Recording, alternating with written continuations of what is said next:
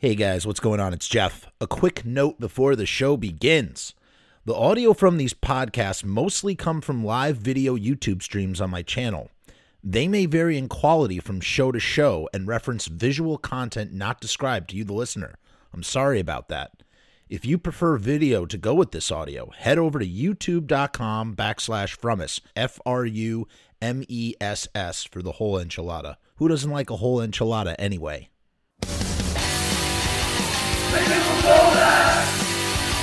Make it for Lola! Make it for Lola! Make it for Lola! Make it for Lola!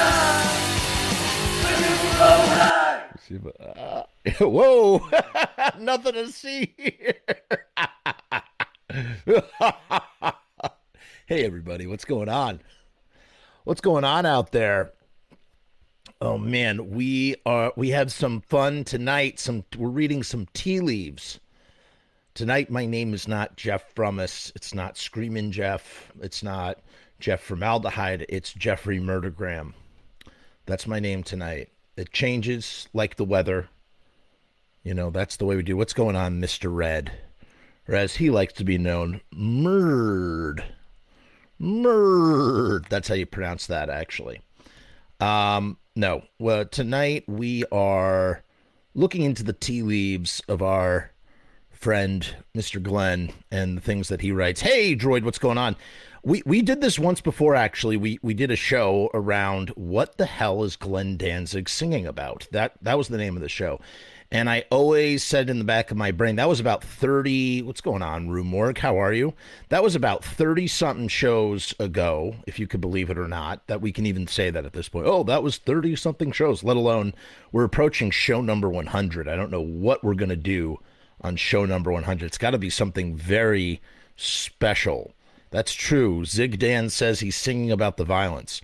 In any case, for that episode, I had the guitarist from my fictional band, the Murdergrams, on. His name's Rusty Murdergram, also known as Russell Casualty. That's what I like to call him. He likes to be called Rusty Murdergram, I think it is, but to me, he'll always be Russell Casualty of TVCasualty.com. And so I brought him back. He's waiting in the wings right now, brooding in the darkness, sunglasses in a darkened room, just as I am. I mean, because why on earth would you wear your sunglasses indoors at nighttime? It's the weirdest, most pretentious and stupid thing. Hold on, I didn't take my apple cider vinegar yet. L'chaim. Woo, does that have a kick? Oh, man. That's good stuff. That is good stuff. Chase it with a little seltzer. Pineapple coconut, of course. So we got Rusty Murdergram waiting in the wings. So we're going to talk about some more Glenn Danzig songs. That episode was a very interesting episode. We'll talk about why. Let's bring him out. But before we bring him out, you thought I was going to bring him out. Wait. I got to do one more thing. We've got to do the theme song. We have Nigel from down in New Zealand, Nigel from the band Horror Story and all that stuff. He wrote music for a new theme song that I need to record lyrics to. And, you know, I'm going to make a little music video ditty to go at the beginning. So this intro is going to go bye-bye at some point in the future when I find the bandwidth to actually make this happen. And let us begin. Jeff is gonna talk about the Misfits right now. He's a nerd about this stuff, obsessed anyhow. Jeff never shuts his face, always needs to talk. Might show some weight if he went out for a walk. Do you think Danzig cares? He doesn't care. He's not incorrect.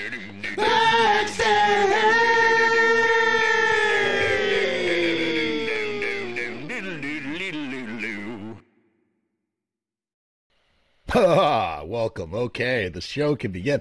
I don't know if you heard, the ink is dry in the paper. I can talk about it now. I have entered into my first sponsorship deal with riotstickers.com. starting December 1st, you are going to hear all about riotstickers.com. Well, you're hearing about it now, but we have a special promotion that we are going to be running for 6 months. So it's very important that when on December 1st that, you know, you keep your instead of your eyes peeled, you keep your ears peeled over this deal, because it's too good. If you got a band or something, holy crap, this is some deal. But in the meantime, you can head over to riotstickers.com and check out all the stuff they have. But you'll notice some house decoration stuff. Okay, Jeff, shut up. Enough preamble. Let's do it. Let's bring in Rusty Murdergram. Here he is. Ho! Hey, thank you very much, Jeff. Now do King of the Hill. What? Oh, you put me on the spot, man. I put him on. Here's what I want you to do while I talk right now. I want you to pick a Misfits song and then sing it like King of the Hill. And I'm making you do it live on the internet. You have to do it. No, you have to do it. It's a requisite for this episode. So while Rusty Murdergram thinks about that, I just want to fill you in a little bit more about the previous episode that we did. So Russell, he has a website called tvcasualty.com. I'll put a link in the description after this episode is over. It's one of the tentpole staples of all Misfits fandom. It has some really great interviews and stuff. It's a staple. As a matter of fact, I think it's because of tvcasualty.com that's how I was able to contact Bobby Steele for the very first time, because Bobby Steele and that handy dandy Juno email he puts at the bottom of every interview was there. That's how I found out. That's how I was able to contact Bobby Steele. So if you want to contact Bobby Steele, go head over to tvcasualty.com. In any case, I had Russell come on the show, and we sat and we puzzled over Misfits lyrics. We sat and we tried to figure out what the freak was Glenn singing about, and we had a lot of fun doing it. We talked about Green Hell. We talked about, what did we talk about, Russell? What else did we talk about? Hybrid Moments. Hybrid Moments. What was the the whole thing about the hat pin in your retina. Where Eagles Dare. Yeah, that's what started. Thank you for reminding me of that. That's actually, Russell mentioned that. Russell is moderator in our group, our Lodi community group, and he mentioned something about that, and I was like, holy crap, that's a great idea for an episode. And I was like, Russell, you got to come on, we got to talk about this. And yeah, so so we're back for round 2, some 30 something episodes later, and we have some more songs for you, and we're going to check in with Russell. Russell, are you ready to sing us that Misfit song like King of the Hill? I'm not. Okay. But it could just erupt at any time. Okay, so we'll leave it at that, and we're going to just move on with the show. The show must always move on. We can't have any dead air. That's how it works. So we've got, as I said, we have some new Misfit songs. I picked out one. Russell picked out the rest mostly. And we're just going to sort of go through it, and we'll have a special guest a little bit later on in the show to help us out with one extra one. So, what should we tackle first here, Russ? What are we talking about? Serve us up. I want to go with Children in Heat. I mean, it's fairly obvious, but there's just some parts about it. I don't know. Let's try it. Let's take a look. I'm going to pull up the lyrics right now. I'm like you, Jeff, man. I like to talk, so let's just. Hey, I never shut the freak up.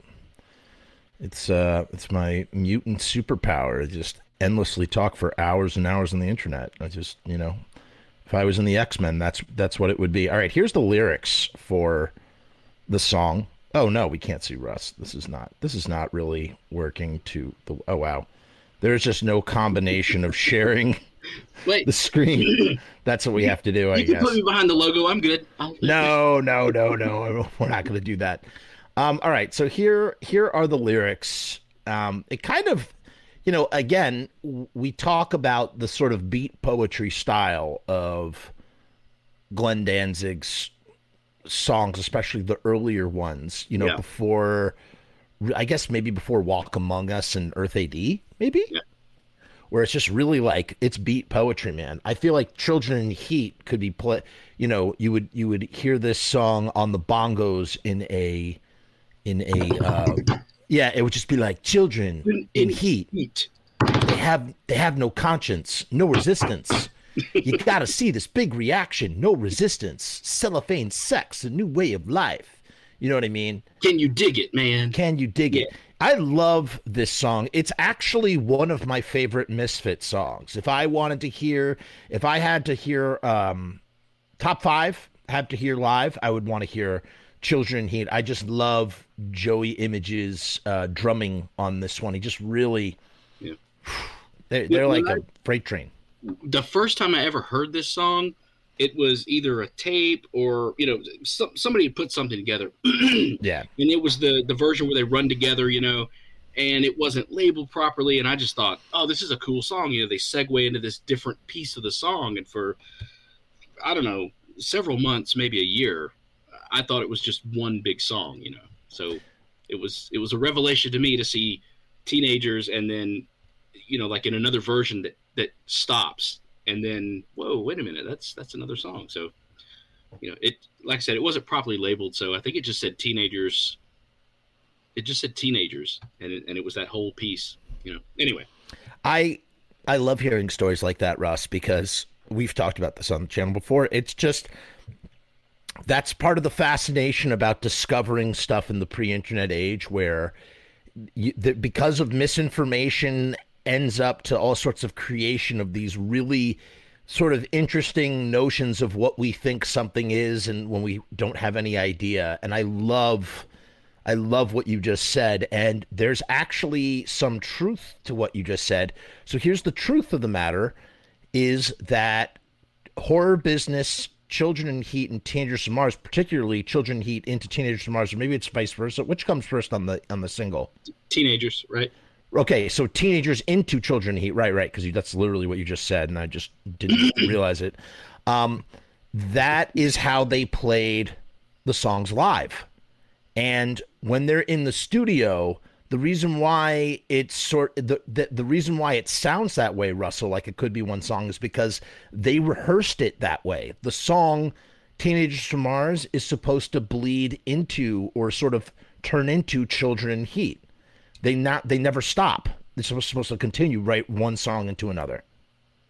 So you get this sort of very interesting, and that, you know, kind of evolved from the live show. And they do that on the record. And the person who brought that to my attention was Tim Begowitz, when I went over to his house to interview him all those years ago, just as I know you have interviewed him as well.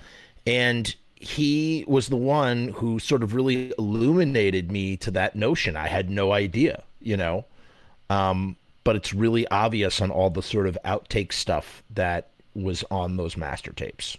So there's that. All right. So here, let's take a look at the lyrics here.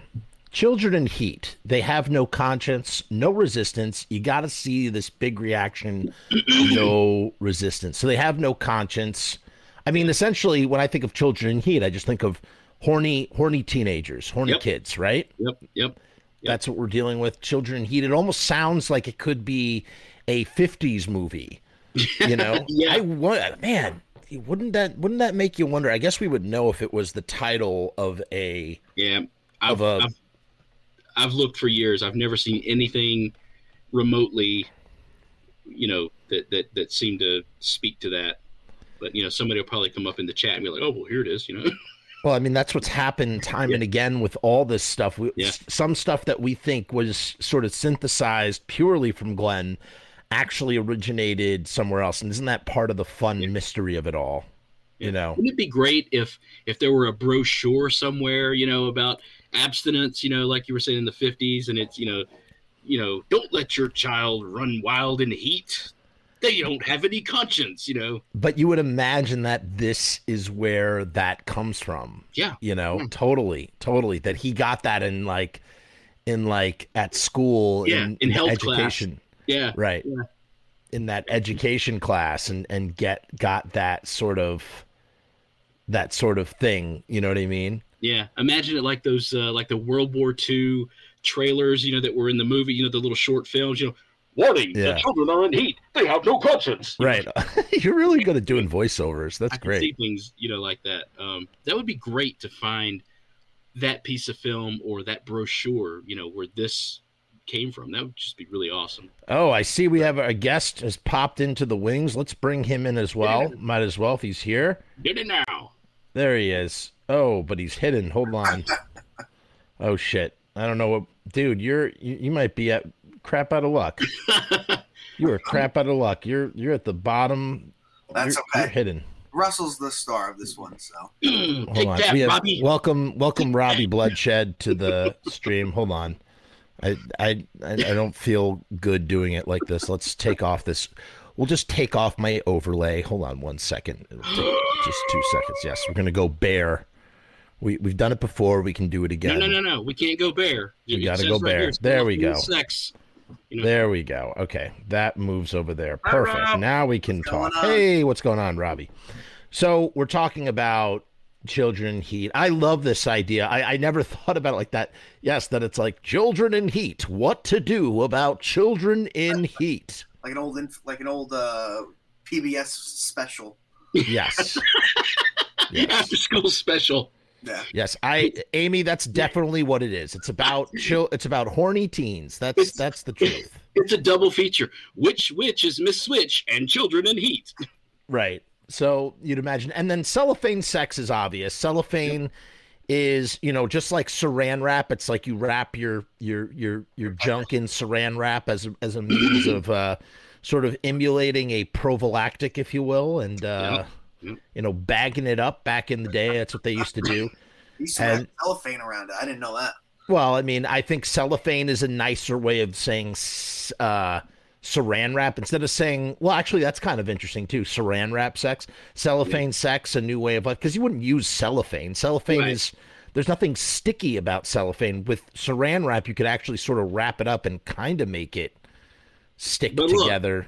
He's obviously talking about, condoms, but think about the cadence that cellophane gives him in that Right. line. He's not going to say, I don't know. And he's painting the picture again, remember? Right. No, it's just more poetic. Like, I mean, I'm sure when you're writing a song, or Russell, if you've written a song where you're trying to make certain words sound better when they're sung together, right? Absolutely. So cellophane sex, and then a new way of life is, hey, we found this new way of life is, fucking. Yeah. And Bottom line. The piss and blood would be what kind of disease would you piss? Gonorrhea, chlamydia, one of those, an STD.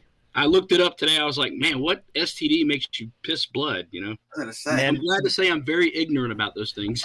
That's a good thing to be ignorant about, I guess. Nothing is piss and blood. I mean, there's no Chlamydia. Yeah. Oh, it's chlamydia. Clap. Oh, sorry. It's the clap. Yeah. Okay. There you go. So there you have it, folks. That pretty much that solves that mystery. Whoa, what was that? What the hell is that? Why did that happen? Did you hear that, or is it just me? That was probably me clearing my throat. No, I heard like a weird like nature. Ah! I didn't hear I that. don't know. It must Probably be. my It must kids be from. acting up. No, it's this lyrics. It's this lyrics website I'm on. Okay, so then you have the line "no resistance," which could mean actually a couple of different things. Okay, now I'm definitely hearing it. No resistance could mean. It could mean like you can't resist this new way of life of cellophane sex, or it could mean no resistance as in something a lot more sort of forceful, if you know what I mean, without using that word. No resistance. I want no resistance in my conquest. How about even no resistance to that STD? I don't know. Could be. You have no resistance to that STD, and does follow piss and blood for 7 days. I have no resistance. I can't, deal with that. I always assumed with like no resistance, because you're talking about children, like no parents or anybody is going to stop you from doing. Yeah. I think every single thing that we all just said is valid. They're all subjectively valid. No parents. Ding ding. Yeah, it's up there. It's on the board, man. It's all sort of it all fits. It all plugs in. But then you have children in heat. You can't control them. Yeah, the parents are not going to be able to stop these kids from, right. doing their thing. You can't stop the kids from. Right. Yeah. Amy says you can't stop their horny level. And then we're going to name the baby. We're going to talk about the Chicago line in a minute. We're not there yet. We're not there yet about Chicago. Their horny level. I like it. I just realized I was not watching. I was in the private chat, and so I was missing the whole stream. So there's no, oh yeah, you were missing the stream. I was about to say there's nothing going on in the private chat. No, that was just me asking, are you there, buddy? Yeah, no,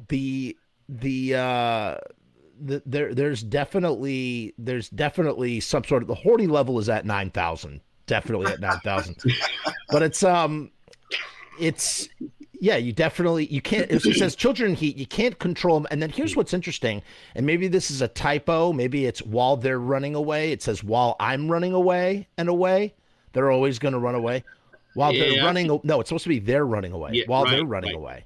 Is there official lyrics for children? I don't think so. Bless you. Oh, then these are all wrong. I was going to say, I don't know if they were in a lost book or anything. While they're like running away and away, I'm making you guys your volumes a little bit louder. I hope that they're always going to run away.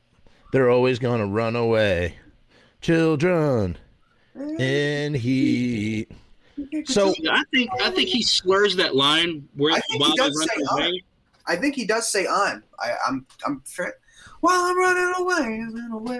He says so it's not while I'm running away. While they're running away, they're always going to run away. And it's almost like parents like talking to each other, like those kids, the kids will be kids, that kind of thing.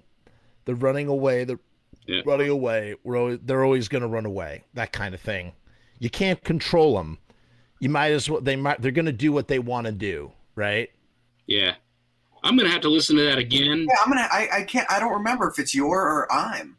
Yeah, and then Robbie and I are going to come back next week and we're going to fight, like live on on the thing. Like, no, it's there running while they're running away. Running away. Okay, here's what's interesting. David Lee is saying, oh my God. He says they're running away because they impregnated a chick, like the reverse Young Turks by Rod Stewart, which celebrates runaway kids having a kid. Oh my goodness. That is salacious, to say the least. Yeah.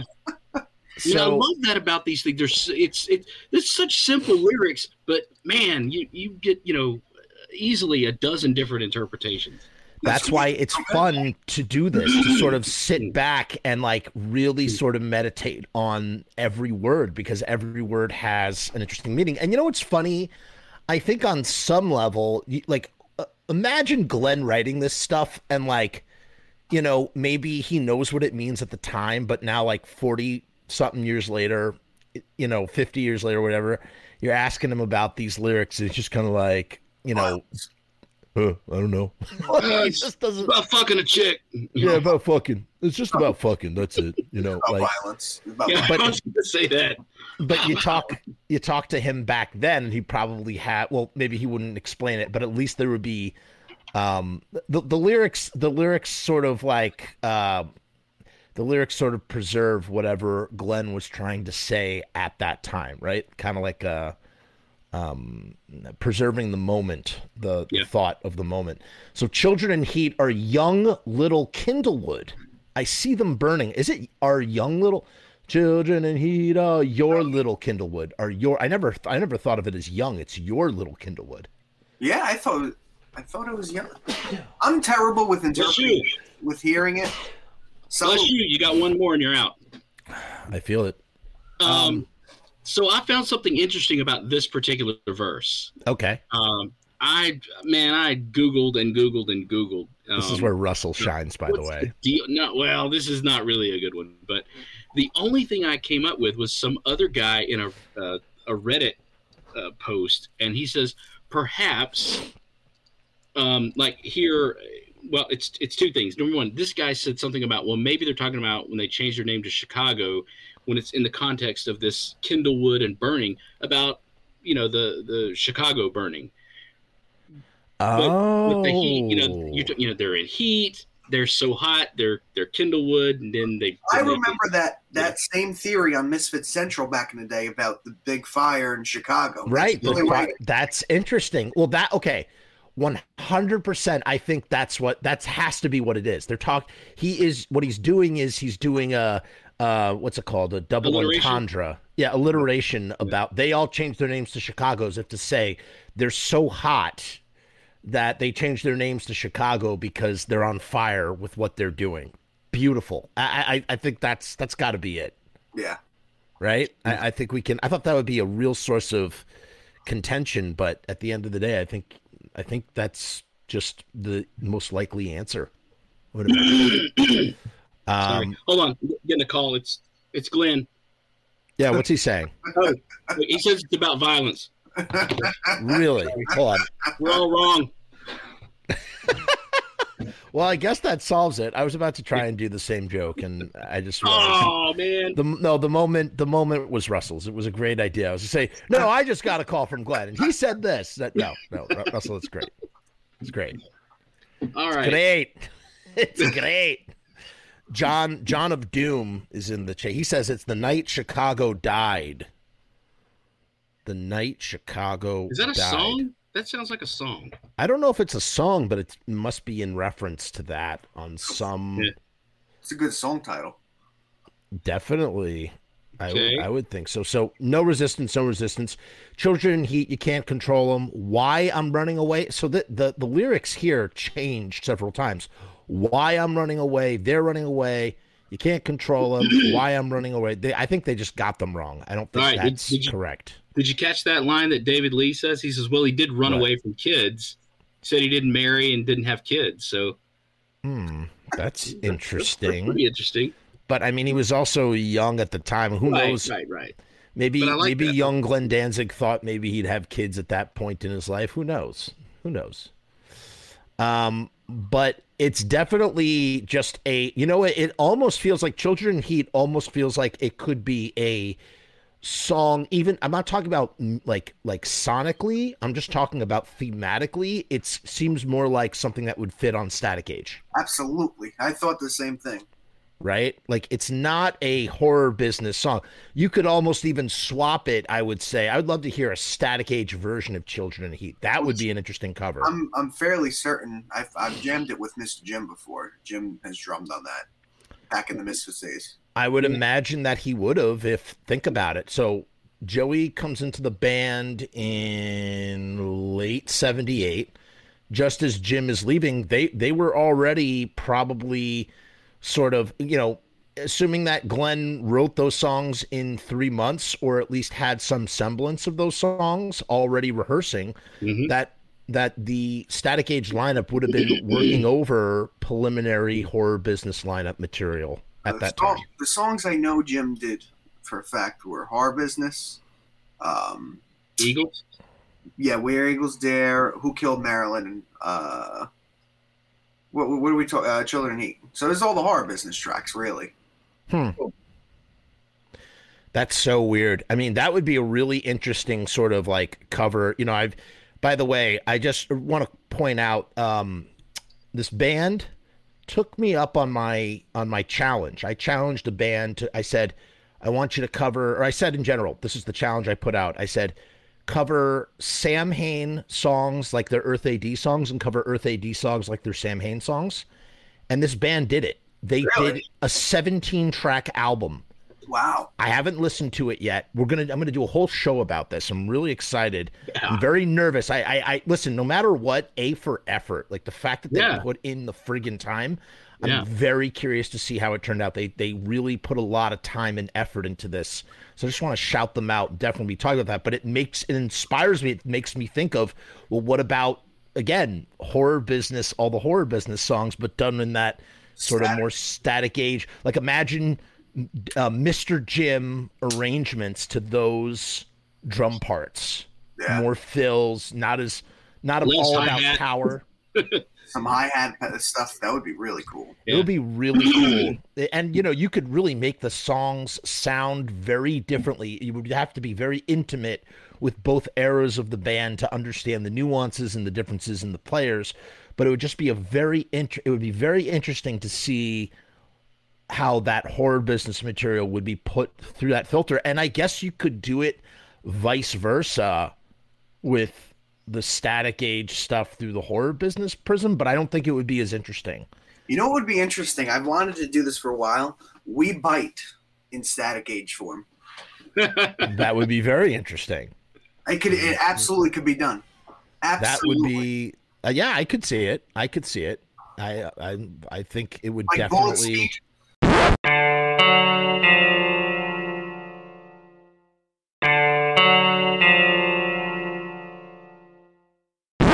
But isn't that what's so fun about that? Like just imagining. Yeah. Here, David says, "What about Children in Heat as unbaptized children in hell?" I mean, another great sort of that works too. I mean, that's what I like about these shows. Everybody sort of like kicks in their interpretations. Amy says, "One of my favorite Misfits songs. I don't know why, it just is. It's definitely about rebellious children, although BFK's explanation also sounds good. Misfits based a lot of the lyrics." Yeah. Yes, doom and gloom. You're talking about the vice versa-ness of the horror business stuff. Yeah. I love horror business the way it is. I could not imagine, even as much as I love Jim's drumming, I could not imagine it with that closed tick-tick hi-hat. Like Joey's big wide ass open stuff going on. Really, to me, just made that song. I think it would sound almost more Ramonesy if the Static Age lineup did like a horror business. Yeah. I think that could be real cool, especially stuff. But it makes perfect sense because they get a guitar player because they're like, we need a guitar player. We need to be more Ramones sounding or have more of a Ramones punk sound in some way, shape, or form. And then when Bobby gets in the band, I mean, they really sort of like that horror business material takes another step in that Ramones-ish direction before I would say making another right-hand turn to being what Walk Among Us was, right? Would you say that horror business is more Ramonesy than Static Age? I don't think so. I do. Imagine. I could imagine Attitude being like Beat on the Brat, but I could also imagine Joey Ramone singing Horror Business like really well. I can imagine you don't go in the bathroom with me. I can imagine 80s Joey singing. I can't imagine him like no, oh man, Rocket to Russia era. No, like Leave Home Joey. Like Glad to See You Go, but instead of Glad to See You Go, it's Horror Business. Fuck yeah, that'd be something. That would be something. Let's keep it on. That was a great little tangent. Yeah. Let's rein it in for a second. Let's move on to our second song. How are you guys picking the songs? Did you guys go over this? We have a preset. We have 5 songs. Cool. Yeah. And we're gonna do the last one. We're gonna be Spinal Remains and Feline Nursery, and that's where you'll really come in a little bit. Just so you know, Robbie, the adults got together beforehand and picked all the songs. Yeah, that's what happened. That is what happened. You young whippersnapper. Exactly. So maybe we'll do a 6 song of Robbie's picking, as long as it has to be something that we haven't done before. It has to be a mystery though, Rob. Like that's the thing. And that's why this is kind of finite. Like we can only do so many of these episodes because we run out. And like that's part of the fun. If we know, like you can't do a song like Return of the Fly. No. What's he saying on Return of the Fly? What is he saying? Helene? Yeah. What? The actresses, the actress characters, why is the fly returning? Why? Because the chicken crossed the road, I guess. I don't know. Yes, exactly. All right, hold on. I'm going to share what's our next song, Russell? Do you have the list in front of you, or I'll just tell you right off the top. We got TV Casualty. Well, do we want? I don't want to. Let's keep it a surprise. So I just called out TV Casualty. So let's just do TV Casualty. I was actually the one I was going to say we should do. Yeah, dude. TV Casualty is sure, Robbie. Friggin' awesome. I mean, I know this one by heart anyway, but we'll just do it just so we have the lyrics up there. Now we did. Some of my favorite lyrics of all time. We did delve into this one a while back, a little bit. Did we? With your with the first episode? No. You brought up that comic book. Yes, yes, but that was trying to see if where so that was where I thought the lyrics came Yeah, from, yeah. which was from a creepy book. I Hmm. was reading Creepy magazine, and all of a sudden, go back to that. I'm not going to go through the whole thing, but go basically. Long story short, people, that I don't even know where that episode was. Long story. This was like over a year ago. Long Yeah. story short, the character starts saying, "Please don't feed my television screen." I'm going, where else Yeah. did he get that friggin' line from? But a creepy comic, and I checked.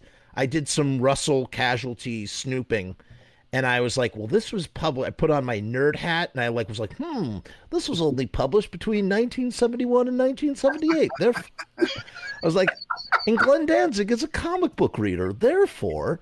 So I mean, it very, very, very possibly could have come for that. And you know what? I suppose, I've talked about before, like what kind of questions I would ask Glenn Danzig, like right off the bat. That's what I'd ask him, and he'd be like, "No, I wrote that. I made it up." but but I think that's where it came from. So check that out. Creepy kids. Creepy. This is my favorite. This is one of my favorite lyrics of his, and it again goes back to the beat poetry thing. It's again, I'm almost sick of talking about this. Bukowski, Bukowski, Bukowski. This is just Glenn Danzig trying to write something like Charles Bukowski. This is peak that. This is at his strongest of like mystic, you know what I mean, Bukowski style shit. Right, just trying so hard to be like, just again, this reads like beat poetry. It's beautiful. There are paint smears on everything I own. The vapor rub is lying on a table of filth. Christmas cards to which I never replied. And then here's what's interesting. My eyeballs absorb only blue filtered light. Now, this is the second song on Static Age. The first song talks about we're all blue from projection tubes. There's like, it's almost like there's a theme here, or there was maybe that. Sorry, what were you going to say? Concept album of sorts, maybe. Or not album, but EP of sorts or something. No, maybe a trilogy of songs. Yeah, just that he wrote those songs probably at the same time or in the thinking about that stuff. And they go right into what, like, I know back in the day, they would just perform Static right into TV. So maybe they were meant to be kind of like I'm not saying in the same side, but like a We'll Rock You right into We Are the Champions, or like, you know what I'm saying? Something like that where they're meant to be played together. Well, I think they're definitely meant to be played. They're supposed to be. They're almost like in a weird. Oh my God! Here's one for you. It's the same thing as what we just talked about. How, Robbie, before you came on, we were talking about how Teenagers from Mars goes right into Children in Heat, and what are Teenagers from Mars? We didn't even talk about how Teenagers from Mars relates to Children in Heat thematically, right? Like a little bit. They're both about like teenage fucking from different perspectives. So here are two songs that are probably written around the same time, Teenagers from Mars and Children in Heat, and go one right into the other. Although that's maybe not so, because Teenagers from Mars was recorded all the way back in January of 1978, and Children in Heat was recorded a year later. So it's possible that they were written at the same time, but maybe not. Mm-hmm. But thematically, they most certainly go together. And it's the same thing with TV Casualty and Static Age to an extent. Maybe those Teenagers from Mars came down here and gave the old hot beef injection, to our teenagers, and now they're in Heat. It's very possible. It's very possible.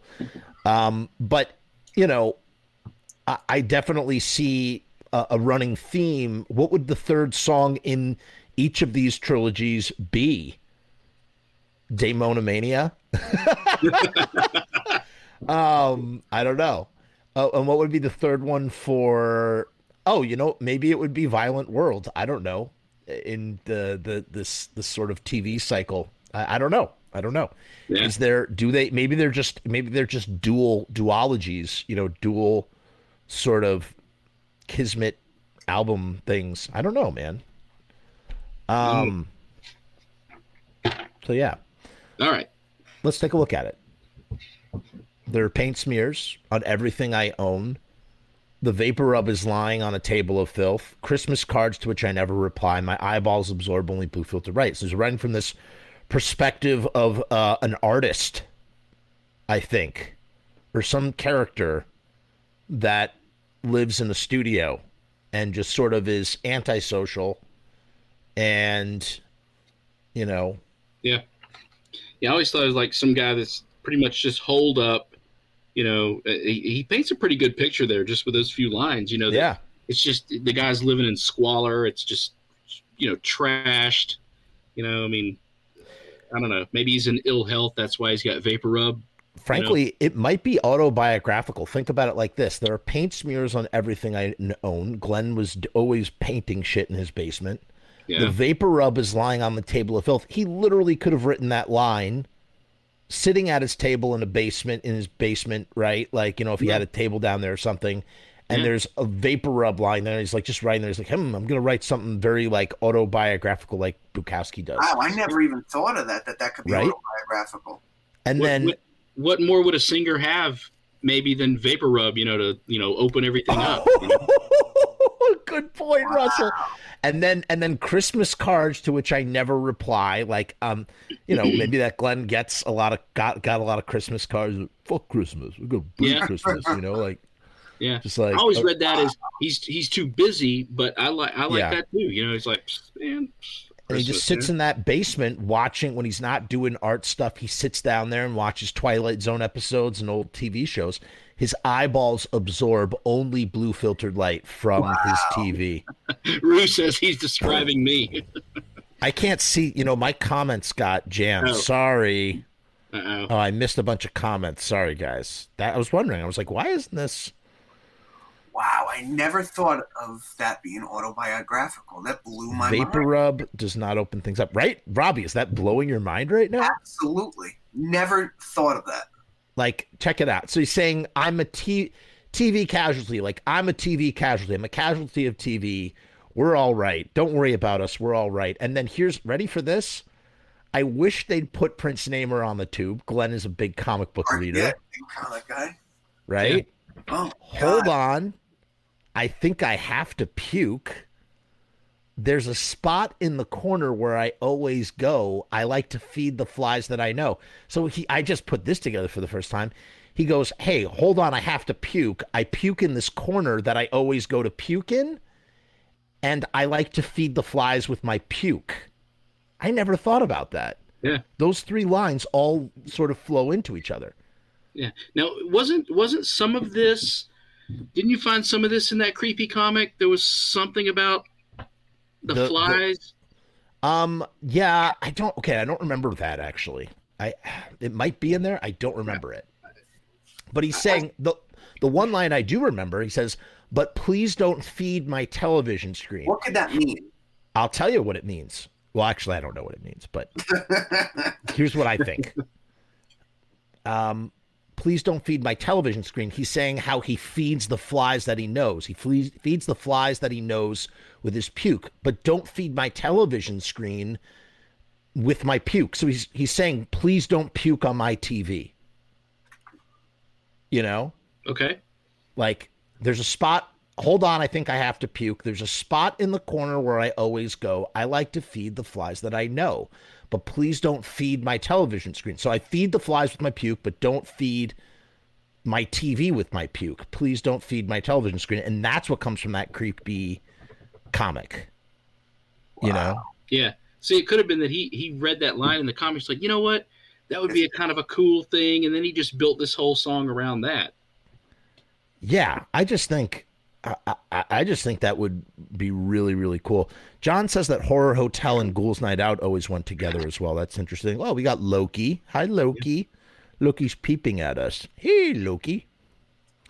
Loki dog. Talking about Bukowski. Did Glenn ever mention him as one of his go-to authors? He sure did. He sure did in that Pusshead interview, too. Okay, both, right? Yeah, I was thinking about doing a whole. Someone suggested me recently to tackle that thing. I was like, oh my god, that would be like a 5-hour episode. I mean, it's possible, but And Glenn mentioned him on the back of Cough Cool. right. Oh yeah. So this is him doing Bukowski, and just really, I mean, again, it's so weird. That's the first time I thought about it as autobiographical myself, but I'm telling you, he's describing where he lives, and then he's just saying that he has to puke. I don't know if he actually has to puke, but it's just like, in the alliteration, TV casualty. The third verse is where things get a monkey wrench. Right.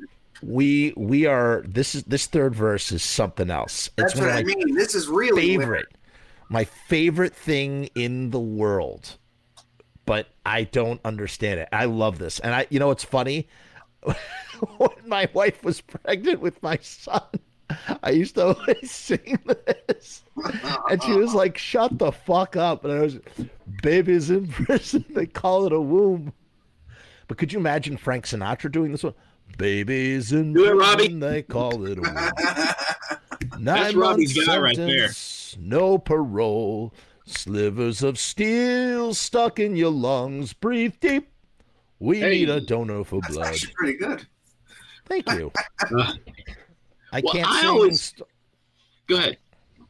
Sorry, go ahead. That line about the slivers of steel, I always thought of like a lung brush or something, I don't know. I mean, that was just a picture that came to my mind the first time I ever heard that. Now, what that would have to do with a baby in a womb, I don't know. But so I think that he's writing this for the sake of it sounding good. I don't think it has anything else to do with the earlier part of the song. That's the second time, though, and it goes right into some kind of hate that he mentions something like iron or steel in a lung. Very true. Oh, look at you, man. Good point. Good point. The maggots in the iron lung will copulate. Who would think that it's the eye of love? Of course it's the iron lung. I mean, come on. Yeah. That's how I like to say it anyway. Babies in prison, they call it a womb. So, but there's like some interesting sort of sardonic worldview, cynical worldview. Babies in a prison, they call it a womb. 9 months, the sentence, no parole. Right? What is he saying about life in that kind of way? That not being born is like being in jail? Or literally just being in a womb is like being in prison? It's interesting. Also, it looks like every two lines is really a different subject. So maybe the slivers of steel has nothing to do with that, because it's the babies, the slivers, and then we start talking about jaguars, All right. So here's what it could be. All right. This is really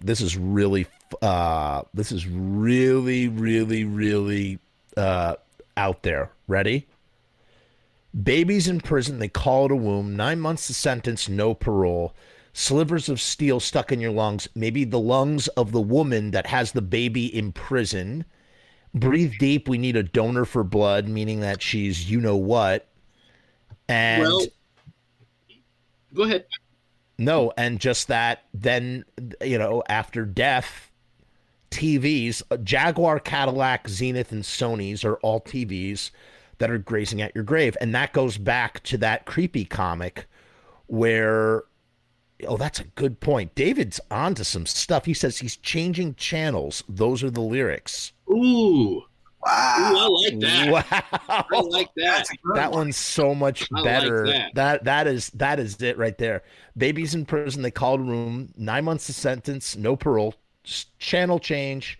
Slivers of steel stuck in your lungs. Breathe deep. We need a donor for blood. Channel change. Jaguars at the cemetery. And when you think about what happens at the very end of this song, that really just, that ties it all together. Yeah, you're right. And it goes into na. Yeah, that's great. That's great. But in the comic, in the creepy comic, there is like a TV. The TV comes to life, and you're supposed to feed the TV hot dogs. That's what happens in this, Oh, this is good too. He says, Halloween 3, remember the silver shamrock masks. Except that this predates Halloween 3, but that is really cool. Although I have a theory that Halloween 2 is where Glenn really starts to get into this idea of Sam Hain. And there was an interview that Eerie Von recently did that everybody should check out with the Vinyl something. Great vinyl collecting podcast. One of the most illuminating interviews about, just that whole time period. But he talks about how at the very beginning of Sam Hain, how Glenn was almost wanted to, some of the art was going to be Michael Myers inspired from Halloween 2, which really solidifies that idea. But that was Halloween 2. Halloween 3 wouldn't come out until when? 1982, right? So it's definitely not, this song predates that for sure. For sure, without a doubt. You guys got anything else for me on this one? This is that David really nailed it with changing channels. I like that. That was cool. I like that. So it starts off, it's just a dude in his basement watching different channels. And that's what he's seeing. Oh my God. All right. One step further. Okay. Ready to really go down the rabbit hole, outer space. There is no way to know this. Pure conjecture. But what if, as he's changing the channels, that is his personal viewpoint of the world for each thing? This character that's autobiographical of Glenn, he's watching something with babies. So baby's in prison. They call it a womb. 9 months of sentence, no parole. That's what I think about when I'm seeing on TV. Channel change. Slivers of steel stuck in your lungs. Breathe deep. We need a donor for blood. Channel change. TVs are feasting on the corpse of us as people that consume this stuff. We are TV casualties. The end. I like it. Yeah. Case closed? Yeah. Yeah. All right. Good. Let's move on. Somebody call Glenn and tell him what this song's about. Glenn, we got a hot take. Shut up. It's about violence. You don't know what I'm talking about. No one ever did. Not when I get like this. Not when I get like this inside my head. When you do that voice, you ever seen Osmosis Jones? Yeah, I have, but it's been many years. It's the germ that's in Bill Murray's armpit. That's what your Glenn sounds like. Really?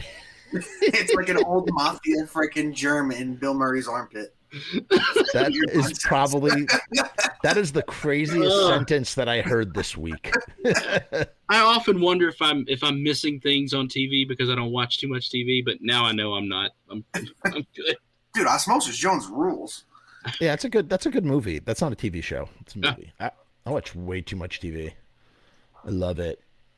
I love it a lot. All right, shall we go on to Devil Lock? We kind of did Devil Lock a long time ago, but let's do it again because Russell had. Oh, and then yeah. Let's just do Devil Lock. Hold on. Russell sold me on this. Hold on, you got to find it here. Okay, let's see if we can pull this up. Jamie, pull this up, please.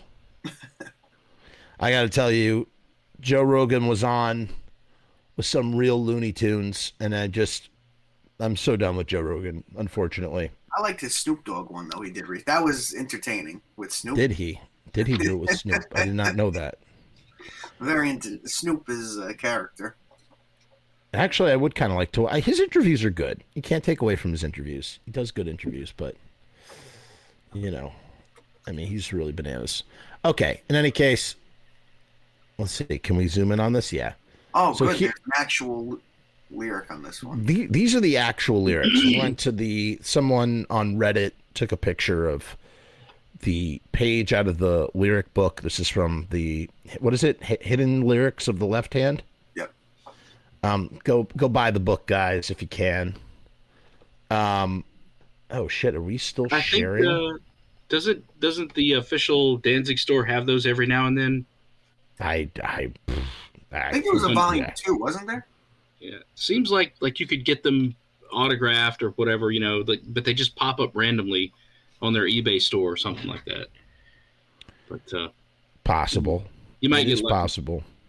You might get lucky, like those Halloween bags that pop up on Kill Your Idols. Okay, let's let's take a look at this. Don't mess with Demon Offspring. Man, I wish Tanner was here because he had some sort of hot take on the lyrics. I don't remember what it was. Don't mess this. So now we're shifting over. I mean, a big shift. We were talking about early Bukowski influenced lyrics before. And then what happens, in your guys' opinion, what happens with the shift over to Earth AD? You know, do you notice much difference in the lyrics, in what he's doing lyrically? Is he putting as much care and energy into the lyrics like the earlier songs, or do you think it's more way less poetic? Yeah. And they seem angrier just as a whole. Everything seems angry. Perfect word, Russell. I think these are his early lyrics are really like smart and witty and interesting, and his later lyrics, and again, I love all the Misfit songs, but I don't love this song for its lyrics. I love this song for its face-melting brutality that makes me want to punch myself in the face and rip my flesh from my face. Yes. You know, that's why I like Earth AD. I'm not sitting there, you know, snapping my fingers to Daemonomania. You know what I mean? You're a mess, Jeff. I know. What can I say? But right. Yeah. So don't mess this Demon Offspring. The Virgins' Demon Offspring. Their fury has no master. Master. I am cancer. I mean, this is like not even fun. An M? That's not an M. It says Naster. No Naster. Haster? Napster? No, it's definitely Napster. No, it's obviously the Fury has no master. It's like he's not even trying to write anything. It's like he just has to make it fit something. I'm gonna make you time for Midnight Masses. Yeah, that sounds good. But you know what's funny? I could almost see this. This is what's so hilarious about this. I could almost imagine this being on Danzig 1. I'm gonna make your world bleed. I'm gonna make it pay. I'm gonna rip its core out. I am. You know what I mean? Like, that should be a challenge for somebody. Somebody should do that challenge. Make Devil Lock a Danzig 1 song. Do you see what I'm saying though? Like, yeah. I just totally imagine like, or maybe like, you know, like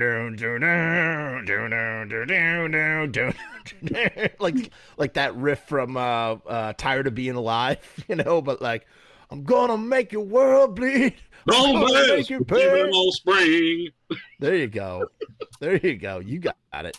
I am cancer. I am a devil lock. What is he saying? What were you saying off the air, Russell, about this? You had something. So, and this just came to me while we were talking earlier. It's just like, what if, you know, we think devil lock is like, you know, the hairstyle, a lock of hair, but what if he's saying this cancer, you know, I'm like the devil and it's locking, the cancer is like locking me into you. You know, what if he's, you know, just a wild, crazy, stupid thought I had. It's a hot take. Yeah, a hot take. That's a hot take. David with these zingers. He said, I am cancer. I am a hairstyle. Fucking David Lee, man. You are I'm gonna rip your heart out and make you pay, buddy. This is funny. The guy who, in my opinion, sings the best version of Wolf's Blood live. There's nobody who I've never heard. I mean, there's not a lot of covers of Wolf's Blood out there. This is the only dude who can actually like phrase the words right. You know, if you ever tried singing along to Wolf's Blood, it's really difficult. But he's saying that even the Earth AD lyrics scared him. I mean, oh, interesting. Harmy says it's a deal made with the devil. Like a devil lock, I don't know. Yeah, I mean, I like that idea, but I don't know. I don't know. Here, the head of woken darkness, the head of potent evil. Its fury has no master. I am cancer. I'm gonna make this world bleed. I'm gonna make it pay. Gonna rip it. It's just him being angry at the world. That's literally what the song is about. I always thought like Devlock was like almost an entity, and he's talking about this entity as himself, like, I'm going to make the world bleed, I'm going to make it. Yeah. I'm saying? And he's saying that he is a cancer on the world, right? I am a cancer, going to make the world pay.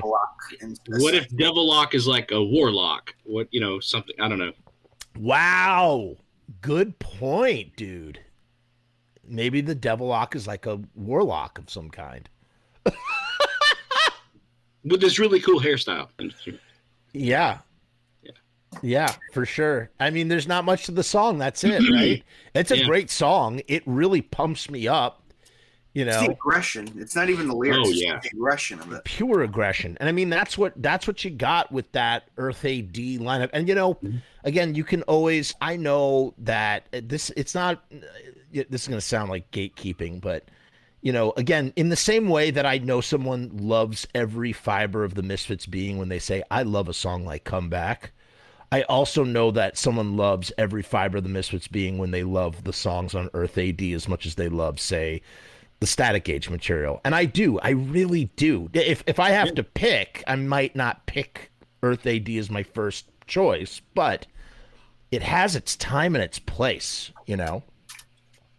Truly.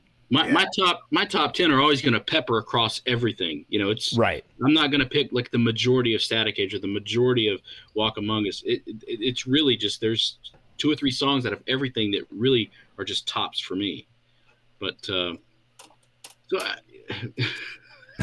I'll rip your eyes out. He's making so many threats. Yeah. I'll rip your eyes out. I'll rip your heart out. I'm going to kick your ass, Bobby. I remember the first time hearing this song, it was on the Collection 1 cassette. And I don't know if we had, my buddy and I, the guy that really got me into the band, before that it had been Legacy and just like mixtapes. And then we somehow got a hold of this Collection 1 tape. And we throw it in, and playing along, and it's like, these are cool songs, and it gets to Devil-Lock, and I swear to God, I thought the stereo and speakers like exploded in his car because it's just like, just like out of nowhere, man. Like, dude, I love this song. It really is. It really is a fantastic song. But I mean, again, I just feel like what he's saying. I feel like on some level, Glenn's just like, okay, we have this hairstyle. We call it the Devil-Lock. We need a song to go with it. So, Yeah. But I mean, I don't even care really what the lyrics are. It's just like Robbie said. It's the aggression. It's just bam. This thing is just like explodes out of the radio. I love it. I'm getting a request from John Bob to do a Sam Hain lyric show next. We will definitely do Sam Hain lyrics at some point. Gotta hit up. Plenty to talk about there, too. Really gnarly stuff, especially the Howl. That'd be cool. The Howl. Holy crap. But, I guess that's it with this song. I don't know. I don't know if there's much more to really say about it. Much more. Yeah, I think that's the consensus. I mean, it's just I'm this plague, this thing, I'm just gonna destroy everything. Thanks. The end part of the song is really great. Just that sort of, it almost feels like, I always imagine like a ship at sea going down under the waves, like, everything's just sort of like crashing and burning. As the song, it's like the song is a train and it just flies off the tracks at the end. It just sort of explodes as it all crumbles. He's going, no, whoa, whatever the hell he's saying. It really is. This whole album is really something else. It's just such fury and aggression. It's the perfect way to describe it, truly. So, all right, that is that one. Let's move on to the next song. Russell, what do you want? What's the next song we're doing? Oh, let's do the long one, man. Let's do the 6 minutes of Comeback or whatever it is. Oh, I'm glad you said that. It's one of my favorite songs. Like I said, I feel like if you don't like this song, again, not to sound like a elitist gatekeeping asshole, but I feel like if you don't like the song, what the fuck are you doing here? Yeah. On some level, like this is just such a great friggin' track. Couple of things to say about it before we begin officially. In that, I think this is one of the I think this is a very, very early Misfits track. Like, this track exists, I think, like at the same time as some of those other, unheard tracks. You know what I mean? The Absolutely. unreleased tracks. Robbie, do you think this song was written purely on a piano, right? Absolutely. It's a piano song. Just even the way you play it on a guitar, it's piano chord, you know what I mean? Like, it's piano chords 101, you know what I mean? Yeah, tell us about it musically, if there's anything else you can say about it. Something that, It all goes back to the E chord. Literally, you could because there's a show that I did with Mr. Jim. You don't even need your one hand you just use one fucking hand to play most of the song. So it's probably, Glenn it could also be Glenn experimenting, trying to write a song on guitar and not being able to really play. Yeah. Very, very true. Very possible. And now, again, for those of us who are not as musically inclined or lack musical language, when I hear this song, I hear like blues. What is it, the blues element that I'm hearing? The dun dun dun dun dun dun dun dun. It's all bass blues. It's all blues scales. Blues scales. That's what it is. Okay. Yeah, absolutely. Yeah, if you take out that I don't know what you call it, instead of that dun dun dun dun, if you just go dun dun dun dun dun dun dun. Oh, wow. Blues feel. Ding ding ding ding ding ding ding. Sorry. No, that's right. I think it's all Robbie, you can, weigh in on this probably better than me, but it's more like the picking pattern that sort of fools your mind into not realizing it's a blues pattern, but you're subliminally absolutely up on that, Absolutely. I just have to highlight right off the bat, Amy is just dropping some interesting insight that I think needs to be at least appraised or mentioned as we're talking about this. She says the song is about a raven that Glenn found on the side of the road. He took care of it and helped it heal it. When the raven was healed, it flew away. I really like that a lot. Are you about to play something for us, Russell? No, I was just thinking about that, what I was just talking about, Yeah, go ahead. Go ahead. Give us a little demo. Nah, that's all right. I'm just... You okay? Okay. You just do your Robbie's little gonna move. get on Okay. here. Okay. No one will put you on the spot. Don't worry. That's interesting. Army also says, "Come back, baby, into my arms." Jim Morrison. And we know how much Jim Morrison is. Oh my God, it's all coming out. They're getting ready. Robbie's got his keyboard. Yeah. Yeah, it's literally like 8-bar blues, It's all that fucking wow. on E chord. Come back. Wow. That's the entire song. It's just that one, So what's interesting? His voice on it is very Jim Morrison-y, but it's all, you can almost imagine it almost being kind of like an Elvis song too. A little bit. Absolutely. To me, after I didn't discover Cough Cool until it was several years into it. It was before the box set, but once I heard that, I thought, man, this song sort of sounds like something he may have written around that same time. And with Robbie talking about the piano, I mean, to me that just sort of comes together. I love it, man. I really like that. All right, so let's dive into this.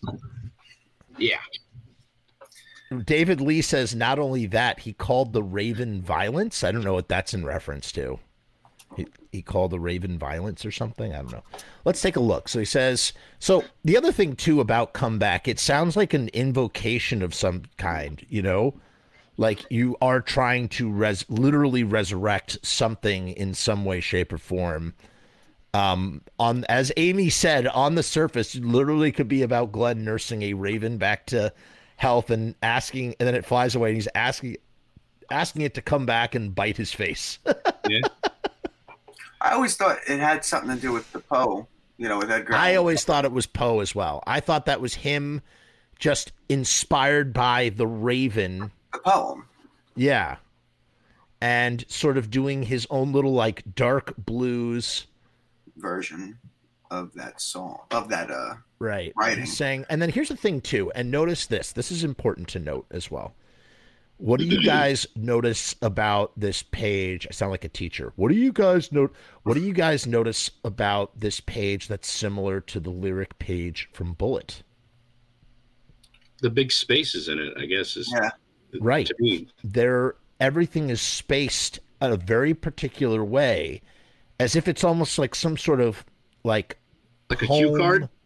No, like the way that you would sort of use formatting on a poem to add sort of like a visual element.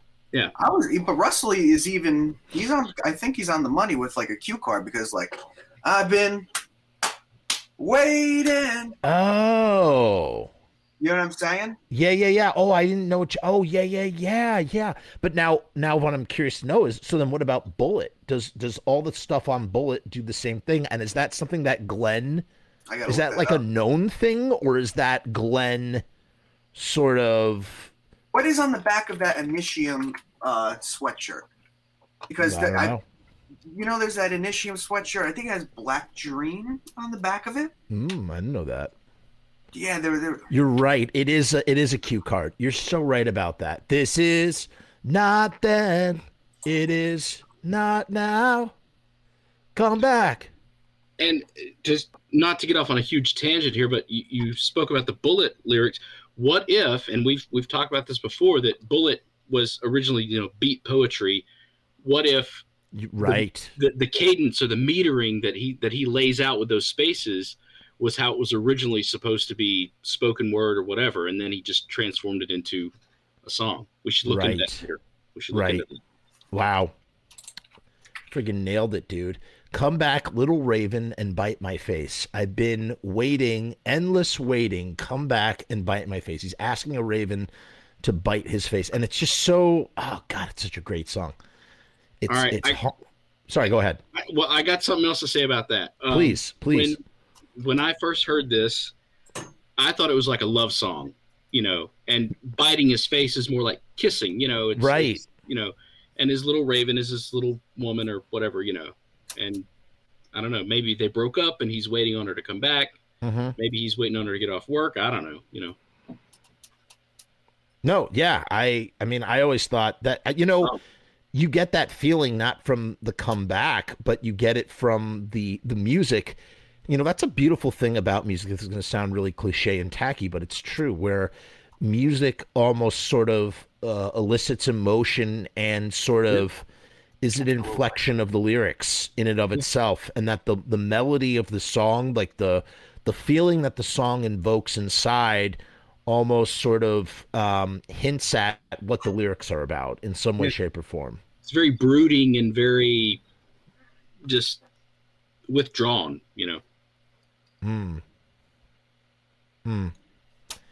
It's just, I don't know. It's just a really, really great song. Come back, little raven. Deep sink your claws. Wait, what is it? Wait, what? Come back, little. Claws. Deep sink your little claws. No, it's like deep sink your claws. Right. Deep sink your claws. So now he's doing this sort of, he's trying to like be all I chalk that up to, hey, I'm just going to like say this in like a poetic kind of way instead of just saying, What if that means digging her fingernails into his back? Right. So little raven, come back, little raven, deep sink your claws. Definitely sounds like he's talking about a woman dressed maybe in black or something, Oh, what is this dressed in black that stands before me? Figure in black. You know what I'm saying? Because he loved fucking Black Sabbath. Yeah. There you go. So it's almost like deconstructing the song Black Sabbath in a weird way. Come back, little raven. Deep sink your claws. This is not, okay, so this is not then. It is not now. What does that mean? That's what a weird coupling of words. Not then, not now. This is not then. It is not now. I think Amy's right with two lovers who might break up or get into a fight. You're reasoning this is not then, this is not now. It's not what happened last week. It's, To me, it sounds like two lovers who might break up or get into a fight, and one of them ends up ending themselves. Interesting. Just like why I would say that works is because the thing you realize what I've done. You're talking about someone like how she broke you, and then slashing your heart for fun and whatnot, and that he didn't love anybody but her with the "I'm not alive for anyone." You know what I mean? Oh, I like that. Yeah. I think you realize what I've done on the corner. Slash my heart for fun. I'm not alive for anyone. I think you realize what I've done. What I've done. What fucking typos in this fucking thing? Is it a typo? Ove? It's not Ove. Well, if you ever look at the back, font, is it? That's handwritten, right? Look at the back of Danzig Sings Elvis, or the liner notes for that. I mean, it's rough. Sorry, Uncle Glenn, it's rough. Okay, so has he done something that he's ashamed of? I don't know. Hold on, let's go back for a second. All right. Come back, little raven. Deep sink your claws. This is not then. It is not now. So okay, here it is. So he's saying this is not then. Not then. Then is the past. So this is not the past. It is not now. Now is the present. So we're not in the present and we're not in the past. So therefore he's projecting into the future, that it is the future. This is not then. It is not now. Come back. Deep sink your claws. As if like, oh my God. As if like, come into the future with me, or come to where I am at another place in time. And you do that by, grasping into me with your claws. Okay. Maybe. And then think you realize what I've done on the corner. And again, when I think of on the corner slash my heart for fun, I'm reminded of Cough Cool. Yep. So is come back the Cough Cool? Is come back and Cough Cool the couplet in the same way that Teenagers from Mars and Children in Heat and Ghouls Night Out in Horror Hotel, and what was the last one we had? What was the last one? Oh, Children in Heat and Teenagers from Mars, and TV Casualty and Static Age. Oh yeah. Wow. This is nuts. I mean, that's a jump. That's not, but it's fun to think about. So what is he saying? Like on the corner, is he saying like, I'm out here in front of everybody and just, you're ripping my heart out? I mean, what's going on there? Think you realize what I've done. So think you realize what I've done. I think you know what I did. On the corner, something happened on the corner, but he's talking about in the past. To go back to this is not then, this is not, it is not now. He cheat on her, maybe? Yeah. Maybe. Slash my heart for fun. Yeah. Cheating. Slash my heart for fun. I had some fun, and I slashed my heart in the process by cheating on you. So he knew what he was doing was wrong, and that's why he's... Okay. Okay. David Lee says he's dead. Time is frozen for him. Ooh, let's think about that. This is not then. It is not now. But to me, that suggests that we're in the future here. But it also could be, that time is frozen. Or he's projecting what he thinks this girl is going to say. Right. What Amy said about ending themselves. Think you realize on the corner what I've done. On the corner, slash my heart for fun. I'm not alive for... I forgot. The next line is, I'm not alive for anyone. As one of you said it, I'm only alive for this girl, or literally, I'm not alive for anyone. Think you realize what I've done. Yeah, that he's ended himself. You got to come back, right back to me. So he's asking a girl to end herself so that they could be together. So when he's saying come back... He's saying come back to death, not come back to life. Oh, this is a real good theory. This is a good one. I like it. Love this quote from Jarmy. Has some out there stuff, but this is a good one. This is from H.P. Lovecraft. That is not dead which can eternal life, and what strange eons can even death may die. Really, really trippy sort of idea. Even death may die. No, I like that a lot. So let's take it from the beginning with that understanding. Ready? We're going to try this one more time. So Okay. I understand that this is a woman and that he... Come back, little raven. I'm dead. Come back, little raven, and bite my face. Dig me up. I've been waiting, endless waiting. He's waiting in death. Come back and bite my face. Deep, sink your claws deep, like underground. Sink your claws into the dirt. This is not then. It is not now.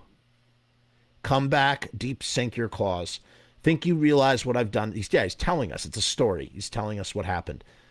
Down on what I've done on the corner, slash my heart for fun. I'm not alive for anyone. He died. Think you realize what I've done. You got to come back to me. So come back to death. That's what it is. Wow. Friggin' deep.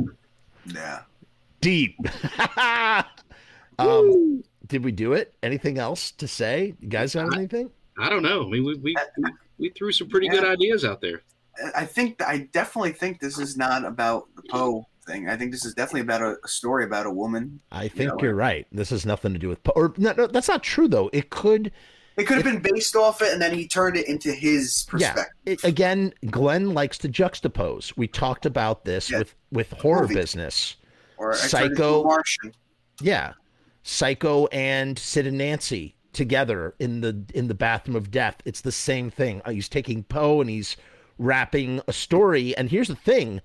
What's the thing in The Raven about Lenore, the girl that has been dead for a long time, you know? So maybe that he's doing like the reverse of that. Yeah, could be. I don't know. What's up, Mom? How you doing? Mom Longoria is here. Right, come join me in death. That's what I'm saying.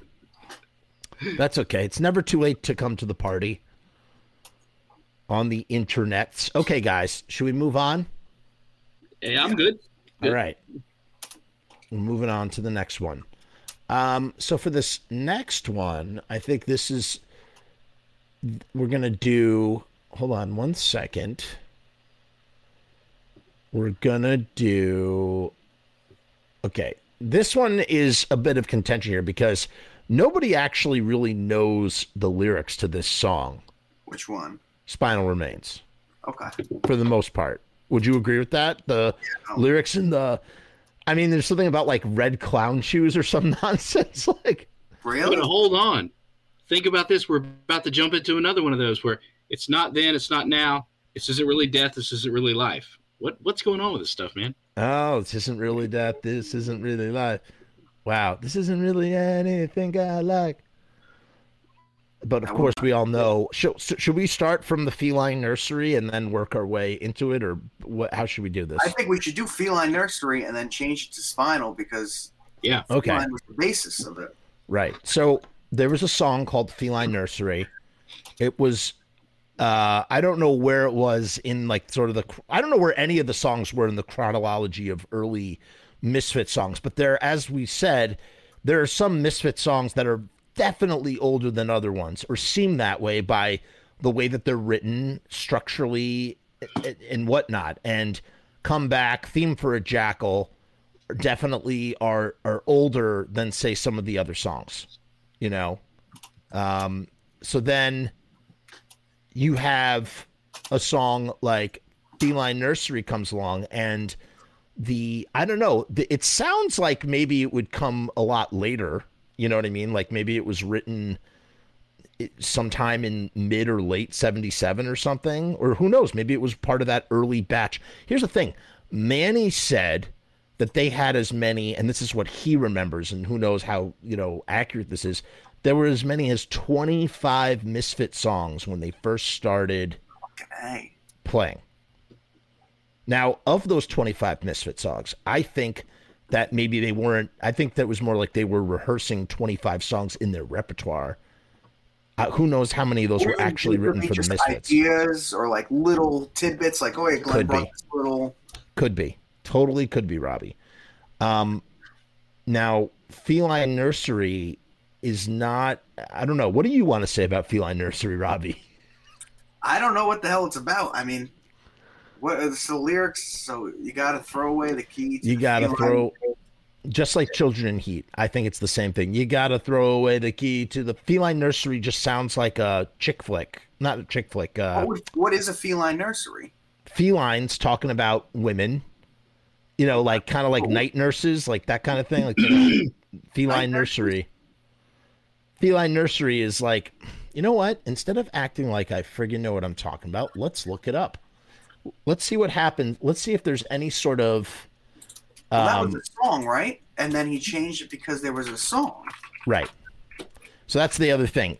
It becomes Spinal Remains because as they're recording Static Age, it becomes, at some point, I don't know how, at some point it becomes known to Glenn or the whole band that there is a song already out there called Feline Nursery. And so right there in the studio on the spot, the song is changed to Spinal Remains.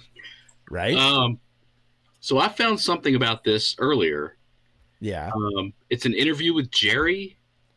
Yeah. And he says, you'll know it as Spinal Remains, but at the time we had a song called Feline Nursery, Jerry says, explaining the logical jump from cats to corpses. The studio had this really hot secretary. She came into the recording room and bumped into the 24-track recording machine and kind of put a glitch in Feline Nursery.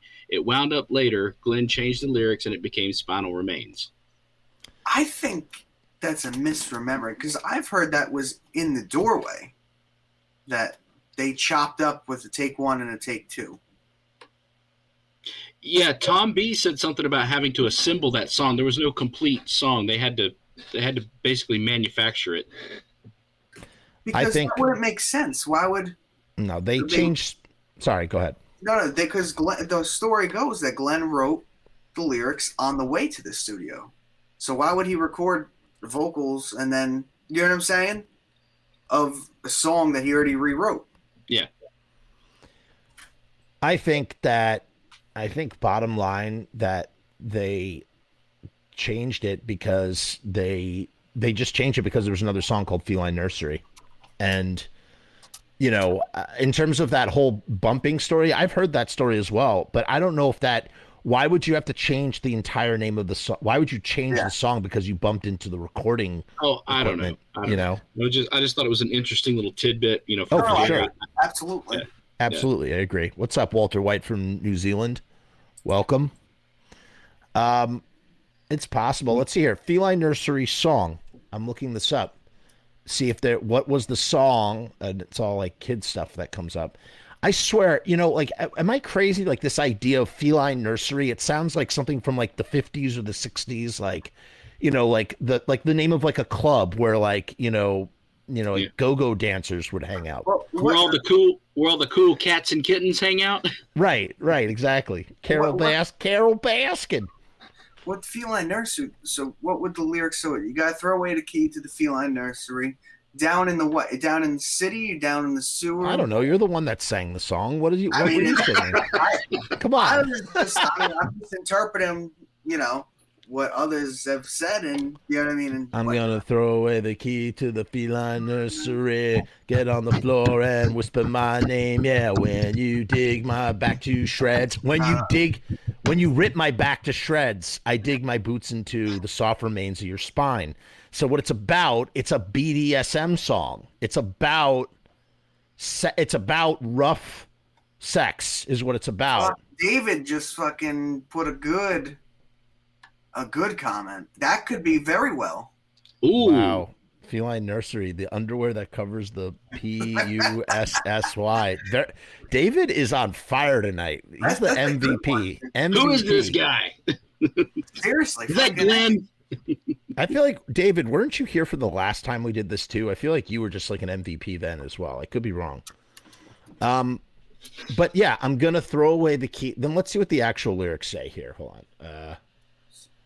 Because it's about the same thing, essentially. This isn't really sex, so it would be a BDS song. This isn't really sex. This isn't really life. This isn't really anything I like, and I will not sit on broken glass. Well, that's true. There you go. Maybe he's singing about not liking how the BDSM feels. Right. I'm going to throw away the key to the Feline Nursery. And then something down in the city. Where We Feel No Pain. Yeah, it's absolutely it's a song about sex. And that's the funny thing about Glenn Danzig's, we don't think of Glenn as writing about sex, but he writes about sex a lot in his music. It's throughout all three bands. It's in Samhain, we know, Unholy Passion, Human Pony Girl.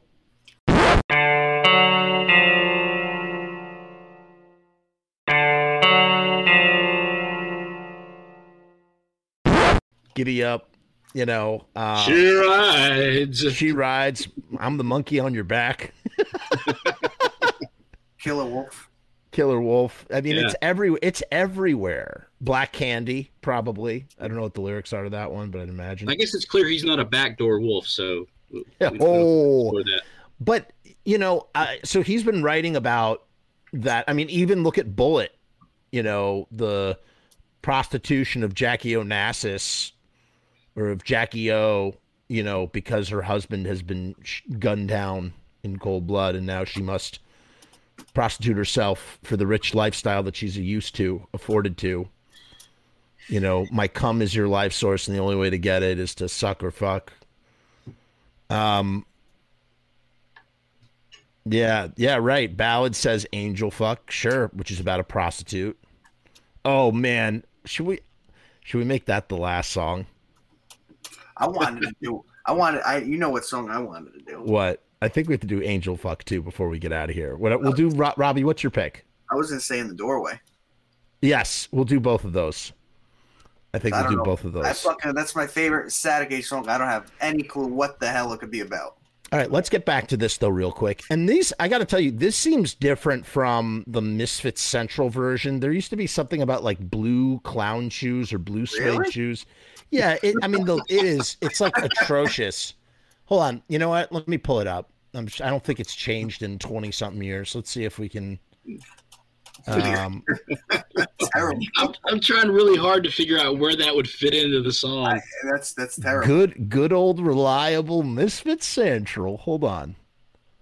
This is a great opportunity to say, without Mark's efforts, I don't think we would know half the stuff we know. And I gotta say, it pains me to hear people just throw out there, well, Misfits Central's all wrong. It's not all wrong. But of course, there's going to be incorrect stuff there. It hasn't. Mark will be the first one to admit that, though. Mark is the first guy to admit. Yeah, but he did a hell of a lot of work, a hell of a lot of really deep detective work and leg work, very difficult stuff. He's the historian of all of this. Yeah, it looks like the Spinal Remains on Misfits Central is the same as what we're reading. Yeah, it is the same. That's so weird. Yeah, Wicked Pussycat, which is also the only hip hop song by Danzig as well. Oh, it's like I like it bad now. I like it better.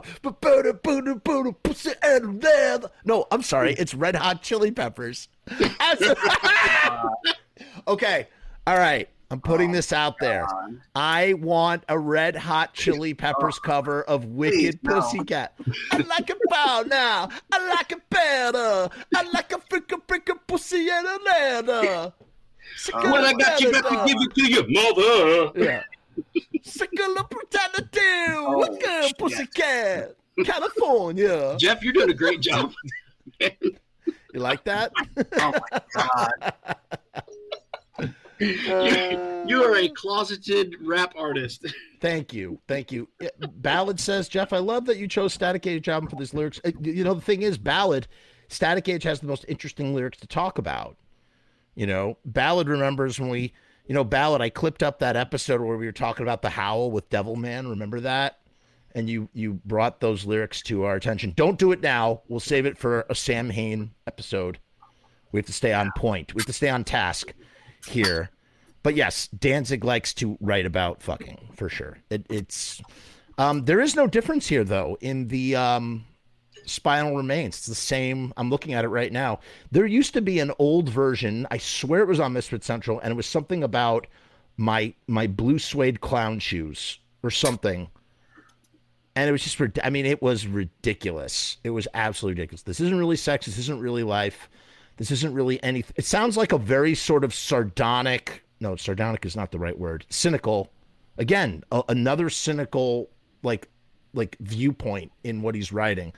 This isn't really sex. This isn't really life. This isn't really anything I like. Like he's bored with it. And I will not sit on broken glass, not for you or anyone. I will not cut my ass. I'm not going to do all these things for you because this stuff bores me. We have no reasons, but we still have fun. He says down on the floor, but I think it's get down on the floor, baby, and whisper my name. Yeah, when you rip my back to shreds, I dig my boots in two. I mean, what a phrase there. I dig my boots into the soft remains of your spine. I want to savage your spine. He's basically savage, but when he's saying savage, just like rip apart, shake it, shake your. You know what would be a good music video for this? You put spinal remains over It's Coming Down. Oh my God. That's a mashup. But it's the same concept, right? BDSM. Yeah. Yeah, I see it.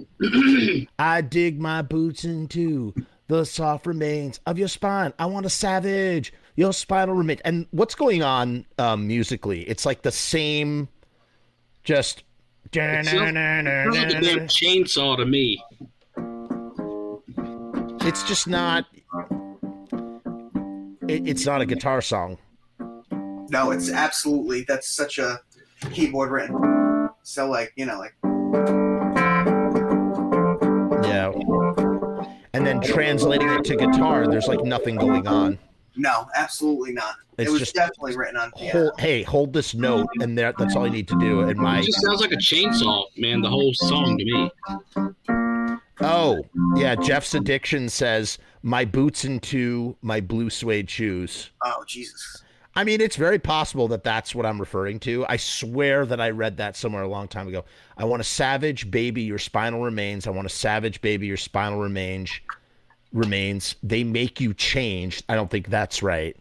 I think it's in chains. I always say in chains. No, the final one is different than the chorus. Yeah, it's different. You gotta throw away the key to the feline nursery. Get on the floor and whisper my name. Yeah, when I rip your back to shreds. It's like I gotta throw away the key. But it's interesting how the message kind of changes with Spinal Remains. He changes the whole viewpoint of the song. At first, he's saying you can't get enough of this feline nursery. You got to throw away the key to the feline nursery because you just can't stop. And then this is. This version is, this isn't really sex, this isn't really life, this isn't really anything I like, So Feline Nursery about addiction to BDSM. Yeah. Yeah. Throw away the key so you're not doing it. Maybe in the Feline Nursery, he's talking to her and saying, hey, you got to stop this stuff.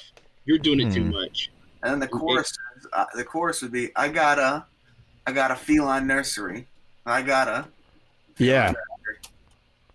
Yeah, it's possible. Because he's obviously expressed his dislike for it here, so maybe he just sort of pivoted the view. What's interesting? What's really interesting about it too is think about what we've heard Glenn talk about in interviews all the time, and he's always said like, "Oh, I don't friggin' if a song's no good or whatever, like I throw away songs like nobody's business," and I can tell you that is somewhat true. Like there are Misfit songs that we just didn't know existed. He just stopped playing them. He just didn't care, never spoke about them again, and that was it. They just like whatever. He really does just sort of toss songs aside. We know this also because of the lost tracks of Danzig. But what's interesting about Feline Nursery and Spinal Remains is that they go in, they record 17 tracks for Static Age. And you would think, here we've got a lot of songs, and, there's a song called Feline Nursery. Well, I'll just toss that one out. But no, I like that song, or he went to the trouble to change the song. Where in other cases, he let West End Avenue go the wayside. He let Harpies in the Night go by the wayside. He let, Infant Stranger and Lullaby go by the wayside, right? So why keep Spinal Remains / Saw something in it. he saw something in it, or here's the other interesting part of that. Again, I love these are my favorite discussions in the world. Here's the other part of that. They record 17 songs in the Static Age sessions. Do you think they were intending to release all 17 songs as an album? Probably not. So this was just extra? Well, here's the thing. When they got that tape back, and Russell might remember this from one of his interviews that he did, when they got that tape back, what were the 3 songs that were completely unmixed or unprepared? In the Doorway, right? Spinal Remains, and Come Back. Yeah. Come Back? Yeah, Come Back was unmixed. No, that was on Legacy. Well, so was Spinal Remains, but, I mean, Glenn probably made his own mix at that time, but the master... Because because there's 3 songs not on the box set that are on Static Age. Come Back is on. So those are the 3 unmixed ones. Those songs were unmixed. So, but Come Back's on the box set. I know, but it's on the box set because of Legacy? No, it's the Static Age mix. I'm almost positive there were 3 there's 3 songs. Well, I don't there She. No. Maybe it's She. Static Age track list. Maybe it's She, Spinal Remains, and In the Doorway. There are 3 songs that remained unmixed when they were preparing Static Age. Why were they unmixed at that time? Probably because Glenn was like, whatever, fuck these songs. I'm not going to do anything with them.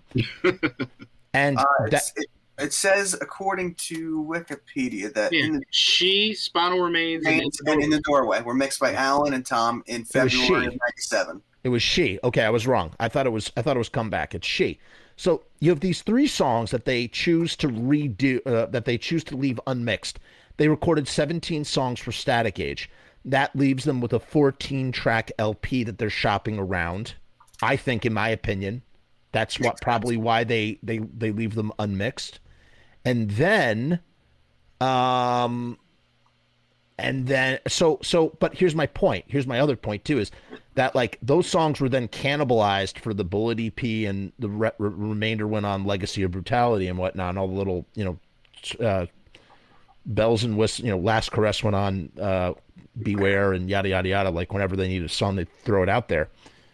But at the time, when they were recording these batch of songs, including Spinal Remains and AKA Feline Nursery, it's more like, hey, we got the studio time, let's record a bunch of our tracks. Not like, oh, these 17 songs are going to be Static Age. Makes sense. Just what you said, which I didn't even know about that. I didn't realize that, or maybe I had read it a long time ago. In the Doorway had to be constructed into one final song, right? Yeah. So they didn't even bother fucking finishing it. They didn't even bother. They're like, whatever. They just left it. They left it and forgot about it. It was In the Doorway should be as considered lost as West End Avenue and Heartbeats in the Night and all those other songs. That's like a lost friggin' song. The only reason why we have it is because it was on the Static Age tape, right? Thank God. Yeah. Kind of crazy when you think about how sort of old and lost that song must have been. Well, considering the limited studio time that they had, it could have been just as simple as, hey, we've got all these, we've got these rehearsed, we're really tight, we've got them, and then the guy's like, hey, look, you're going to run out of time to mix if you don't start mixing some stuff. You're going to have to pick, it could have been just as simple as that. Yeah. Boring, Jeff? No. No, not at all. It's been a long day, but I'm definitely not bored. This was actually a really good episode. I don't know, Ballad, I don't know if I agree with that. Ballad at this whole thing about maybe it's about emotional abuse, gaslighting. I think it's a little bit more straightforward than that. If anything, I think it just goes from I can't get enough to just being really cynical about this lifestyle. And really, if anything, what both songs share is this sort of attraction to Spinal Remains. And that I want to savage them. I want to savage. And what does savage mean? Savage could literally mean I want to shred, rip apart, or it can also mean I want to ravish. I want to savage your Spinal Remains in a sexual kind of way. Maybe. maybe. Let's do one more, shall we? Anything else we want to say about this? Oh, I think we covered. I mean, Robbie, you covered Feline Nursery. Pretty awesome to hear like this. You essentially brought the song back from the dead. It's like really, really cool. Like how do you sort of, it sounded really, really good. It reminded me of from what I heard from Manny. So like, how do you go about sort of filling in the gaps or figuring out how to like, do this? You know a couple of lines and then it's just about trying to find where the music fits in. It's really like converting, what it would sound like with the piano, because we played it a little slower than the studio version because you're not going to be playing it at blister fucking speed on piano. It wouldn't make sense, True. That's so that you got to change the tempo a little bit and just making the lyrics flow, because there's different lyrics. You know what I mean? Right. So it's really about adjusting it to the lyrics, and that's probably what Glenn did. Makes sense. Let's do one more song. I want to do one more song. Let's do. Here, I'm gonna stop sharing this for a minute. We have to do Some Kind of Hate since we are just enjoying the hell out of these Static Age songs. I'm pulling that up real quick. We got to do In the Doorway then next time. Oh, you wanted to do In the Doorway. We'll do In the Doorway. Let's do In the Doorway. You requested that. We'll save that for next time. We'll make this our last one. Hold on, I gotta find it. Because the lyrics are so. Yeah, no, that's what I'm interested in. I want to dive into those lyrics. What is that progression, Robbie? What's it start out in? What is that? A to G. A to F sharp. F. So it would be like this. It'd be like A.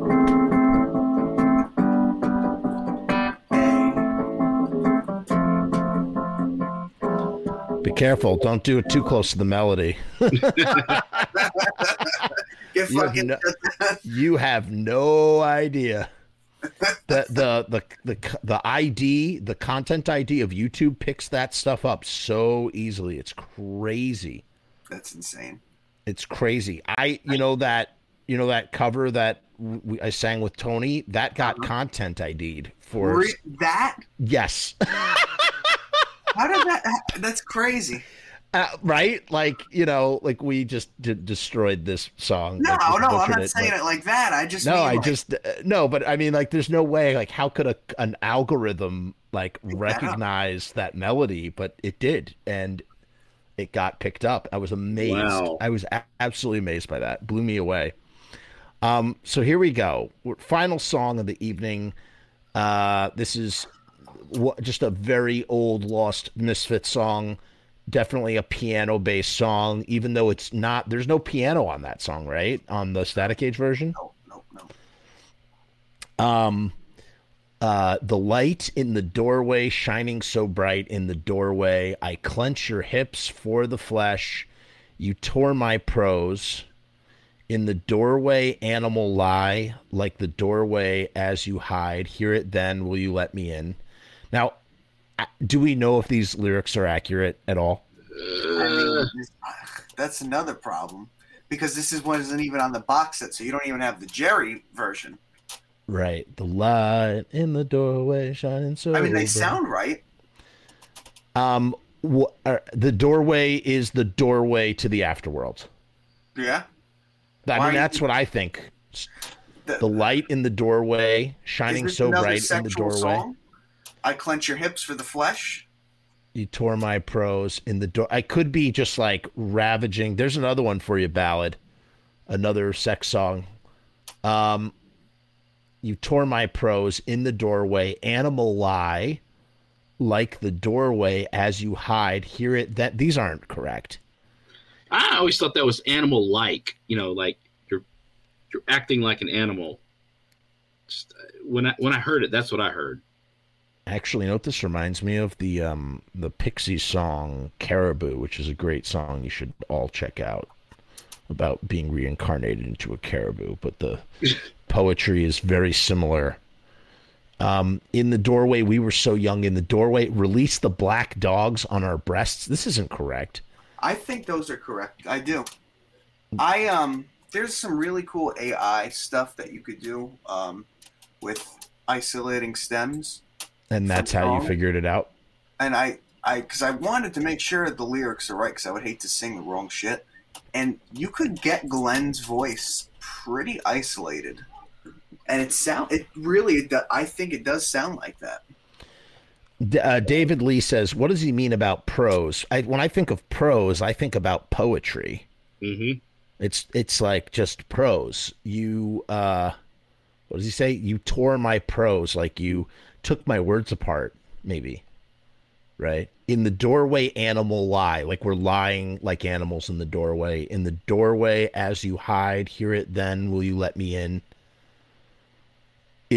Okay. Remember how we're doing the couplets? That's the theme. This with hybrid moments, baby. Oh. Hybrid moments. Because what do we talk about hybrid moments? Turning into. Well, that's one thing, but I also this was my notion. Well, I don't know if I could take credit for this. It might have been someone on the internet. I'm pretty sure I came up with this though. I might have come up with this. A hybrid moment is a moment of pleasure and pain. It's a hybrid moment, and that's why we give me a moment. Give me this moment is give me this hybrid moment. But this is interesting. I feel like this is like sort of synergy here with this a little bit, but it's like knocking on the door, will you let me in? And the door could be a metaphoric for just letting me in, that kind of thing. I was thinking even like like you're saying, letting you in with the doorway, all different ways of, or all different like kind of perspectives about a woman and going inside. Because, like, the light in the doorway, of course, mm-hmm. and shining so bright. He's talking about how beautiful, I guess it is, but then he's talking about clenching her hips for it, the doorway. Right. Yeah. And then talking about animal lie, almost like a primal instinct to be with that. I think it's him just trying to say, like, lie like an animal lie. I think he's just saying it funny. In the doorway, animal lie, like you're lying like an animal. What if it is animal-like and he's in the doorway like an animal? Oh, in the doorway, animal-like. It's not even lie, and the could be like animal-like. In the doorway. You don't even know. David. Okay, here's David's hot take. Ready? I think about the doorway like a portal to summon a demon, and the prose being a pact with the devil signed with blood and shit like that, or maybe just a coochie. Hey, talking about a coochie. A coochie. No, that's good. Woo! David's on fire tonight with that stuff. I like this guy. He's on fire.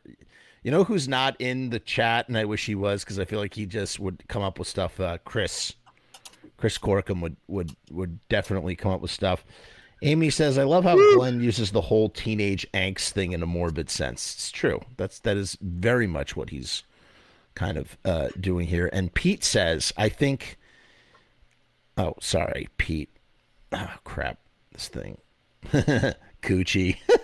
Maybe that line is actually, you tore my bone. I think in the doorway he says, you tore my throat. That's what I always thought it said. As you hide, hear it then, will you let me in? It's definitely about being let in. In the doorway, we were so young. In the doorway, release the black dogs on our breasts. Release the black dogs on our breasts. I think those are the lyrics for that one. And then, here's the thing. It's definitely about fucking, because it says, I ain't never going to let you rest, right? He writes a lot about fucking. He does. We'll never forget. Who forgets their first time, right? Right. We'll never forget. I'll never let you rest. Ooh, okay. Wait. Could this be? In the doorway, we were so young?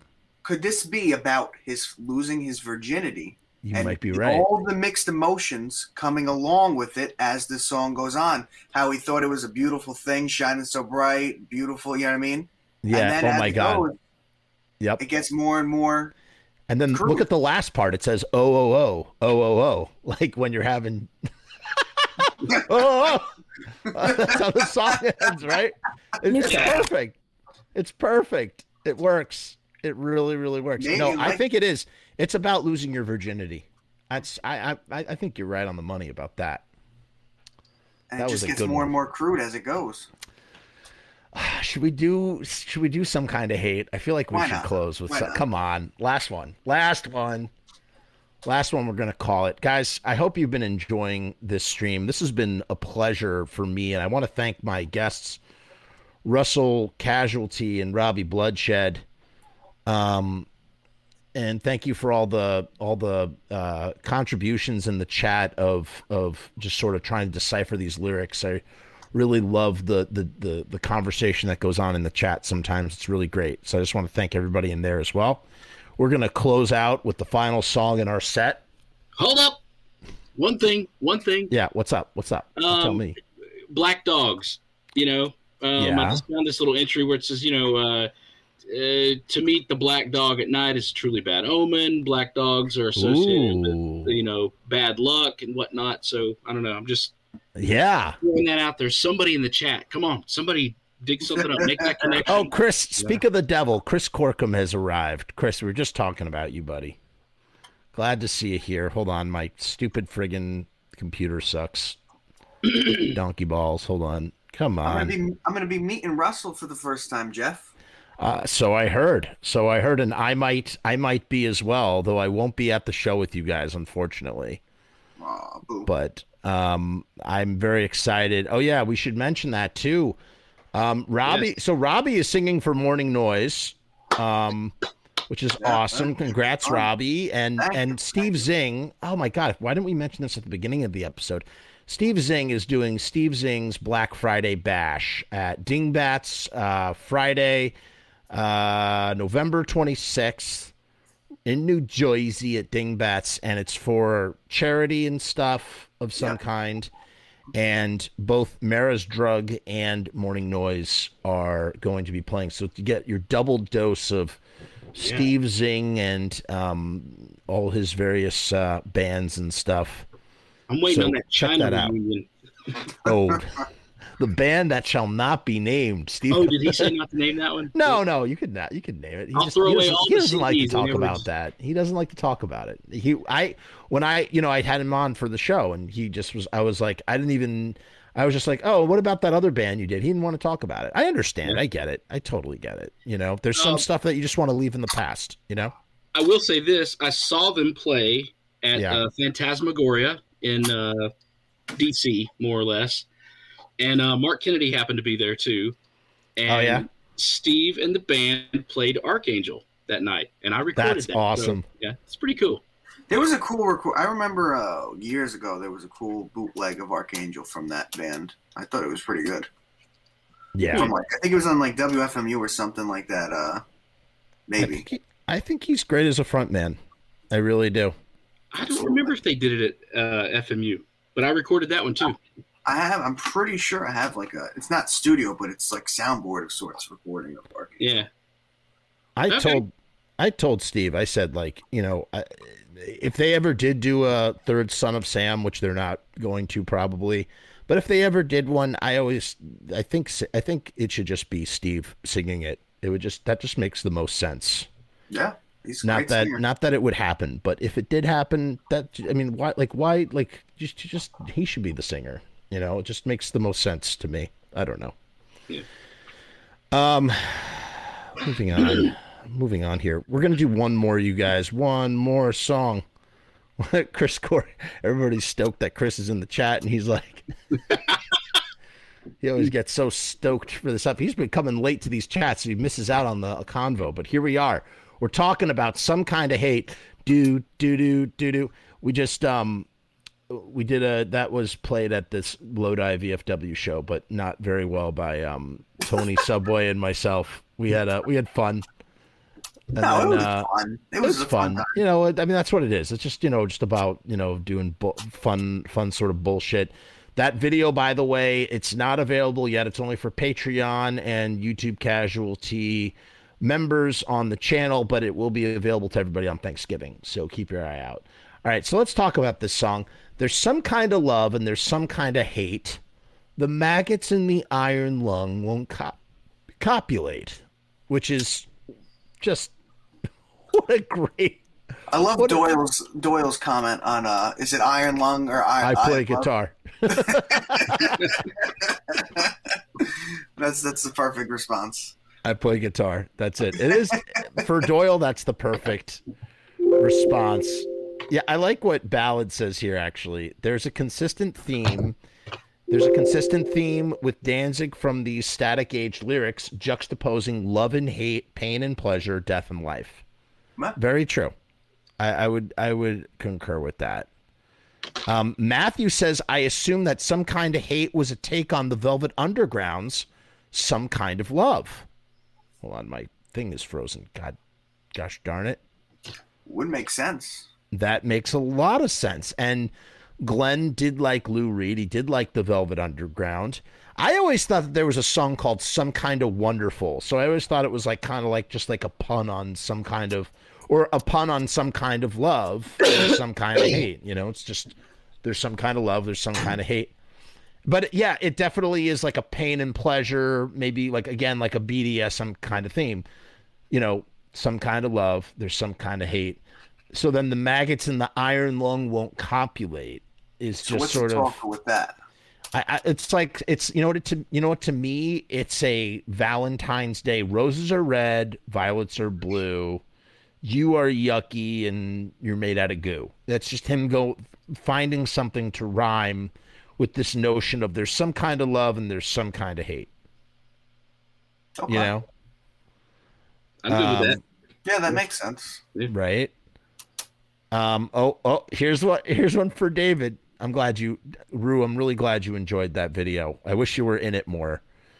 I should have taken more video. Next time I'll take even more video. I was just enjoying myself. That was the problem. Maggots in the iron lung won't copulate because the guy in the iron lung isn't dead yet. And it's a whoa, simple. The maggots in the iron lung won't copulate because the guy is alive in the iron lung. Holy shit. Right? I mean, is that like a polio reference, the iron lung? Well, the iron lung, when people, I don't know if it was what it was for. Yeah, it was for polio. Yeah. That's what happens. You get put in an iron lung. But if you're not dead, then the maggots aren't going to copulate because you're still alive. The guy is still alive, right? I like it.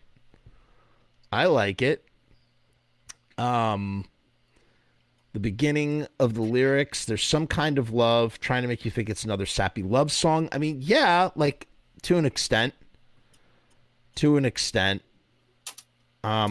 just feel like it's sort of like it's snotty is what it is. It's sort of like a snot. There's some kind of love. There's some kind of hate.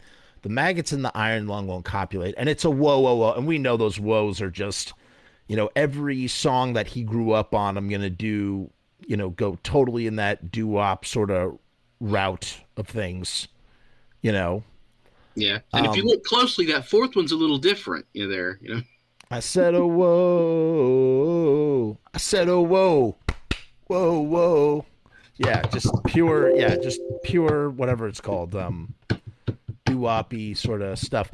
And then here's again, it's almost like he's trying to write this really romantic song with really macabre lyrics. Hear the cats cry, little tortured babies in pain. When he's saying hear the cats cry, little tortured babies in pain, he's referring to the cats crying as the little tortured babies in pain. Or are those supposed to be different? I would think it's the same, Yeah. To me, it reads straight. Hear the cats cry. Those cats are tortured babies in pain. Right. Cracked necks by settled limbs, they don't hesitate. What does that mean? I think that's not right. I think we don't know what he really is saying. No? Yeah. Cracked necks by settled limbs, they don't hesitate. That's not right. Crack necks on settled limbs. Crack necks on settled. I don't know. I think it's by, but when I hear that their necks are broken. If their limbs are settled, they're not moving because their necks are broken because they're dead. Crack necks by or next to. Crack necks by settled limbs. Yeah. So who's they don't hesitate? Yeah, I don't think that's right. That's not crack necks by settled I don't know. limbs. It sounds pretty right.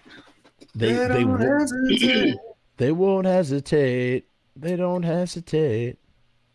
Yeah, I mean the word hesitate is definitely correct, but is they and don't correct? Yeah, I mean something just. I mean, it's like, well, of course they hesitate. They're dead. You know. Right. Right. And then it's a whoa, whoa, whoa. And he's saying, and it's a whoa, whoa, whoa. Let's break that down, too. It's like, it's almost like shrugging your shoulders.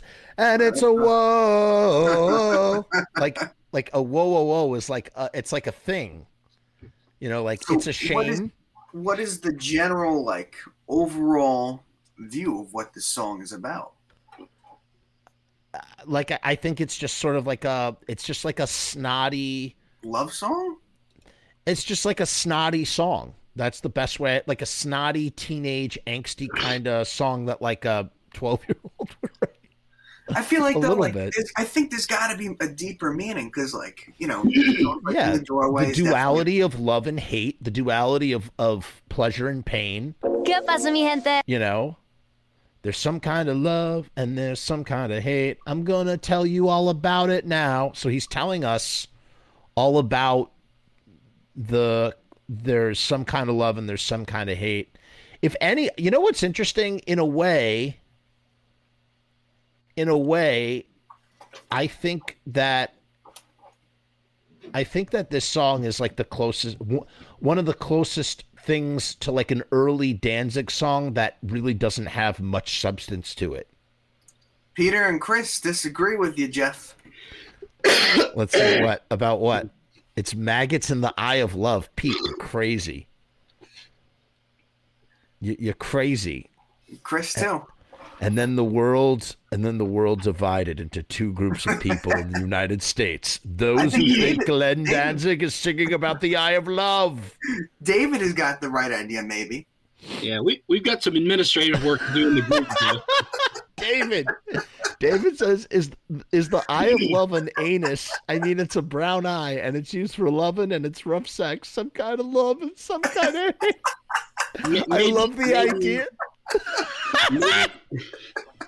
Maybe those maggots aren't maggots after all, but they're still little white things. No, he's saying that like the notion of like some kind of hate, like some kind of love is like what happens in the front part, and some kind of hate is what happens in the back. Like, but like hate as in like rough. There's some kind of hate. Dude, that is so fucking funny. I didn't even think about that. There's some kind of love and there's some kind of hate. That's interesting. Some kind of love and there's some kind of no. Oh, Jesus. We're not doing that one. That is funny. Cats really screech when they do. Oh God, this friggin' software is killing me tonight. Cats really screech when they do the birds and the bees things because their appendages have little spikes. Cats crying are unbearable. Yeah, they get stuck. Like the big lions, actually. Just like ducks do. Pete, you're so wrong. It is not maggots in the eye of love. There's a bunch of people. Droid Little says, I love. B-Mac is saying, I love. What do you guys think? Do you guys think it's iron lung or eye of love? I go back and forth. I do. Really? Because sometimes, you know, the problem is, like, you know what I've been trying to decipher is there was a really good MSG show footage of some kind of love, some kind of hate. Yeah. And I was trying to decipher what Glenn was saying there because he did sing it pretty clear. But, man, it's hard because for me at least, when I read both lyrics, I'm like, it could be this, but it could be that. Like, I really don't know. But, I mean, I feel like as a songwriter, he probably wouldn't say love again. He probably would say, like, iron lung. You know what I mean? Like, it would be kind of redundant just to repeat. Yeah, why would he say there's some kind of love, there's some kind of hate, the maggots in the eye of love? No, it's iron lung. You just nailed it, Robbie. That, for me, teaches this notion.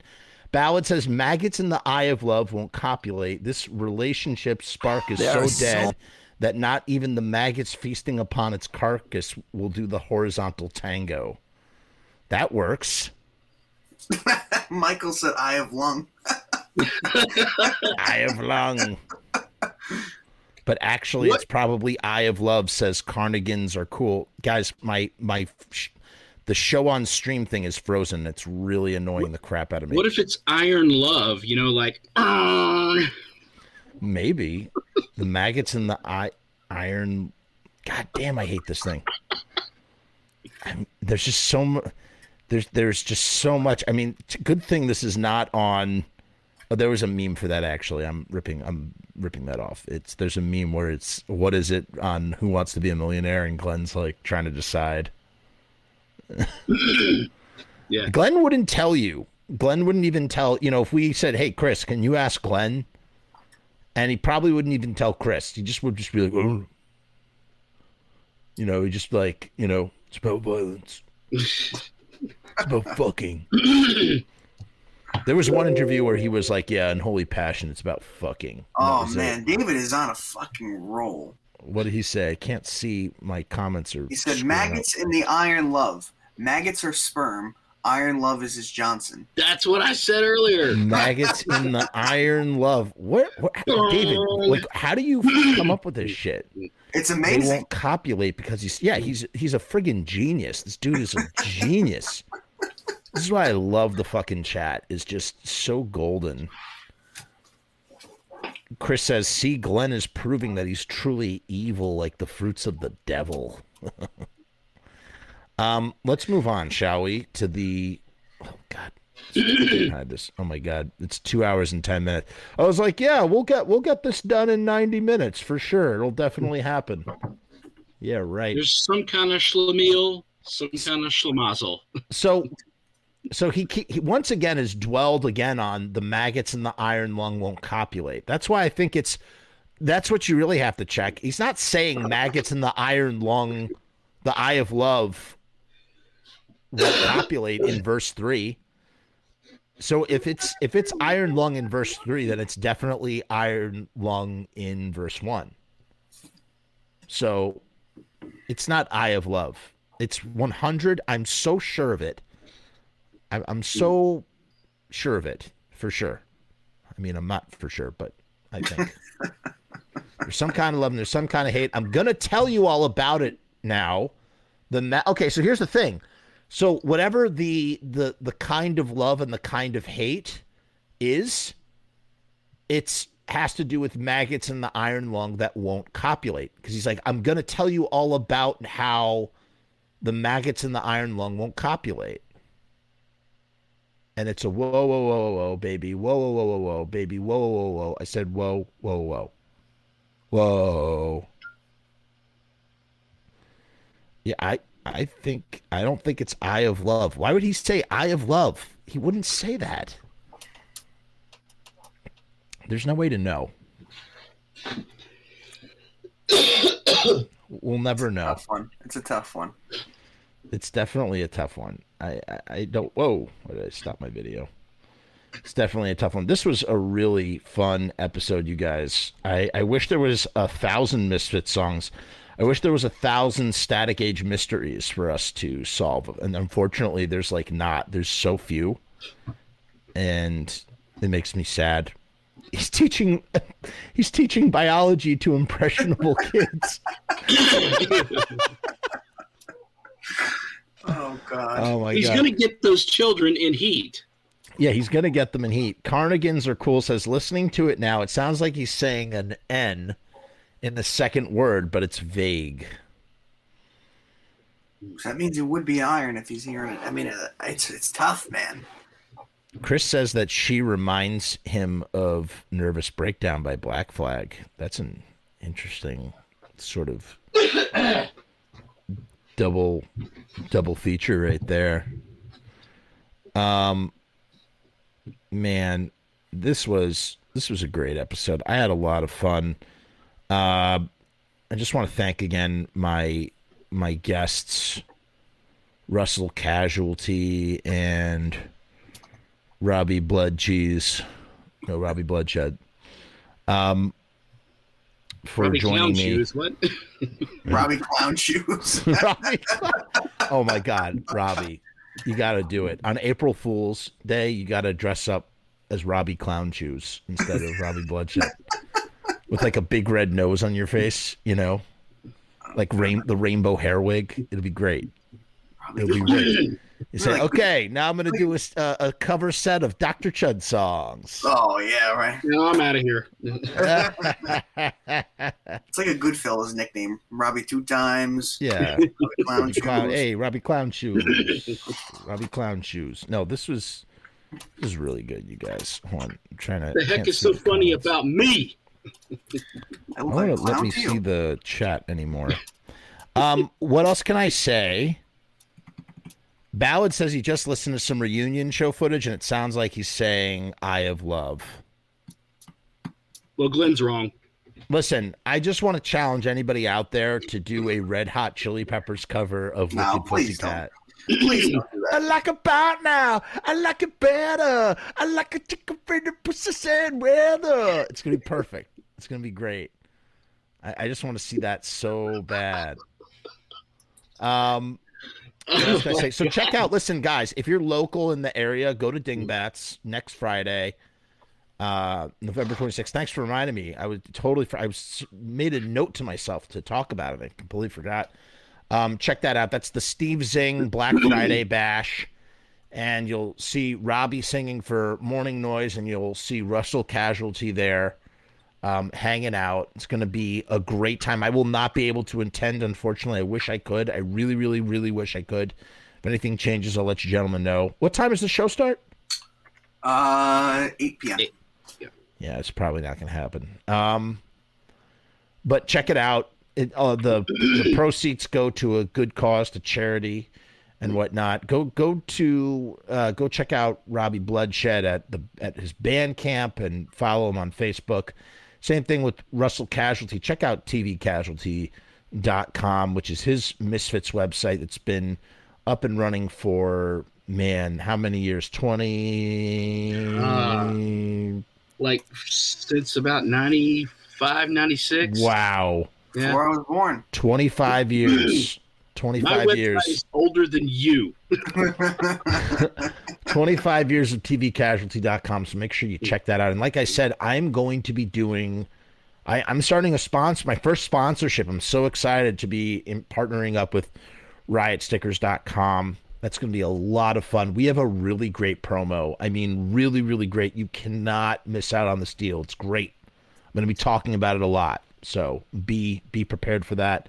Guys, hang out for 1 second while we end the show the way we end the show. How do we end the show? We say peace and hair grease, and then we just do...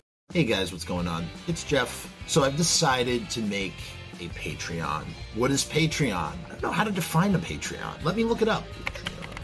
Patreon is a membership platform that makes it very easy for creators to get paid for the things that they're already creating. I want to do it full time. I want this to be my full-time job. In my efforts to make that happen, I've set up this platform. Is it going to work? Is it going to be successful? I don't know, but I would rather try and crash and burn than not try at all. The goal is to create enough passive revenue so that I can continue to do this full-time, uninterrupted. Why? Because I love to do this. I love creating content. I love making videos. I love shooting films. I love doing podcasts. In case you couldn't tell, I love to talk and I never shut the fuck up.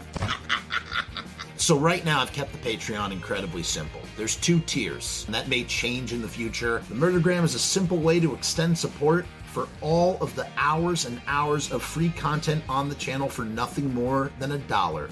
38 cents goes to Patreon. What's $1.38, eh? It's less than a cup of coffee, but it's a great way that you can show support for very little effort. When you divide that $1.38 by the hours and hours and hours of time spent listening to this endless drivel of content, the dollar cost average works out. Next up is the YouTube Casualty for $6.66. The YouTube Casualty is loaded to the gills. Enjoy the archive ad-free, as well as ad-free early access to special docu-style podcast videos, music reaction commentaries, and the like, a month before they drop on YouTube, loaded with ads, I might add. You're also going to get exclusive content and behind-the-scenes content that is not available on YouTube or anywhere else. So you get to peek behind the veil. And believe me, there's a couple of choice pieces. Most of all, more than anything, whether you join the Patreon or not, I just want to thank each and every one of you that comes to the channel, that watches all the shows, that leaves comments, that participates, that subscribes. That's really the most important thing. This is just trying to find a way to earn a living as an artist. And with that, thank you for my TED Talk. Join the Patreon, because we need you! 66 cents. Make it for Florida! Make it for Florida! Make it for Florida!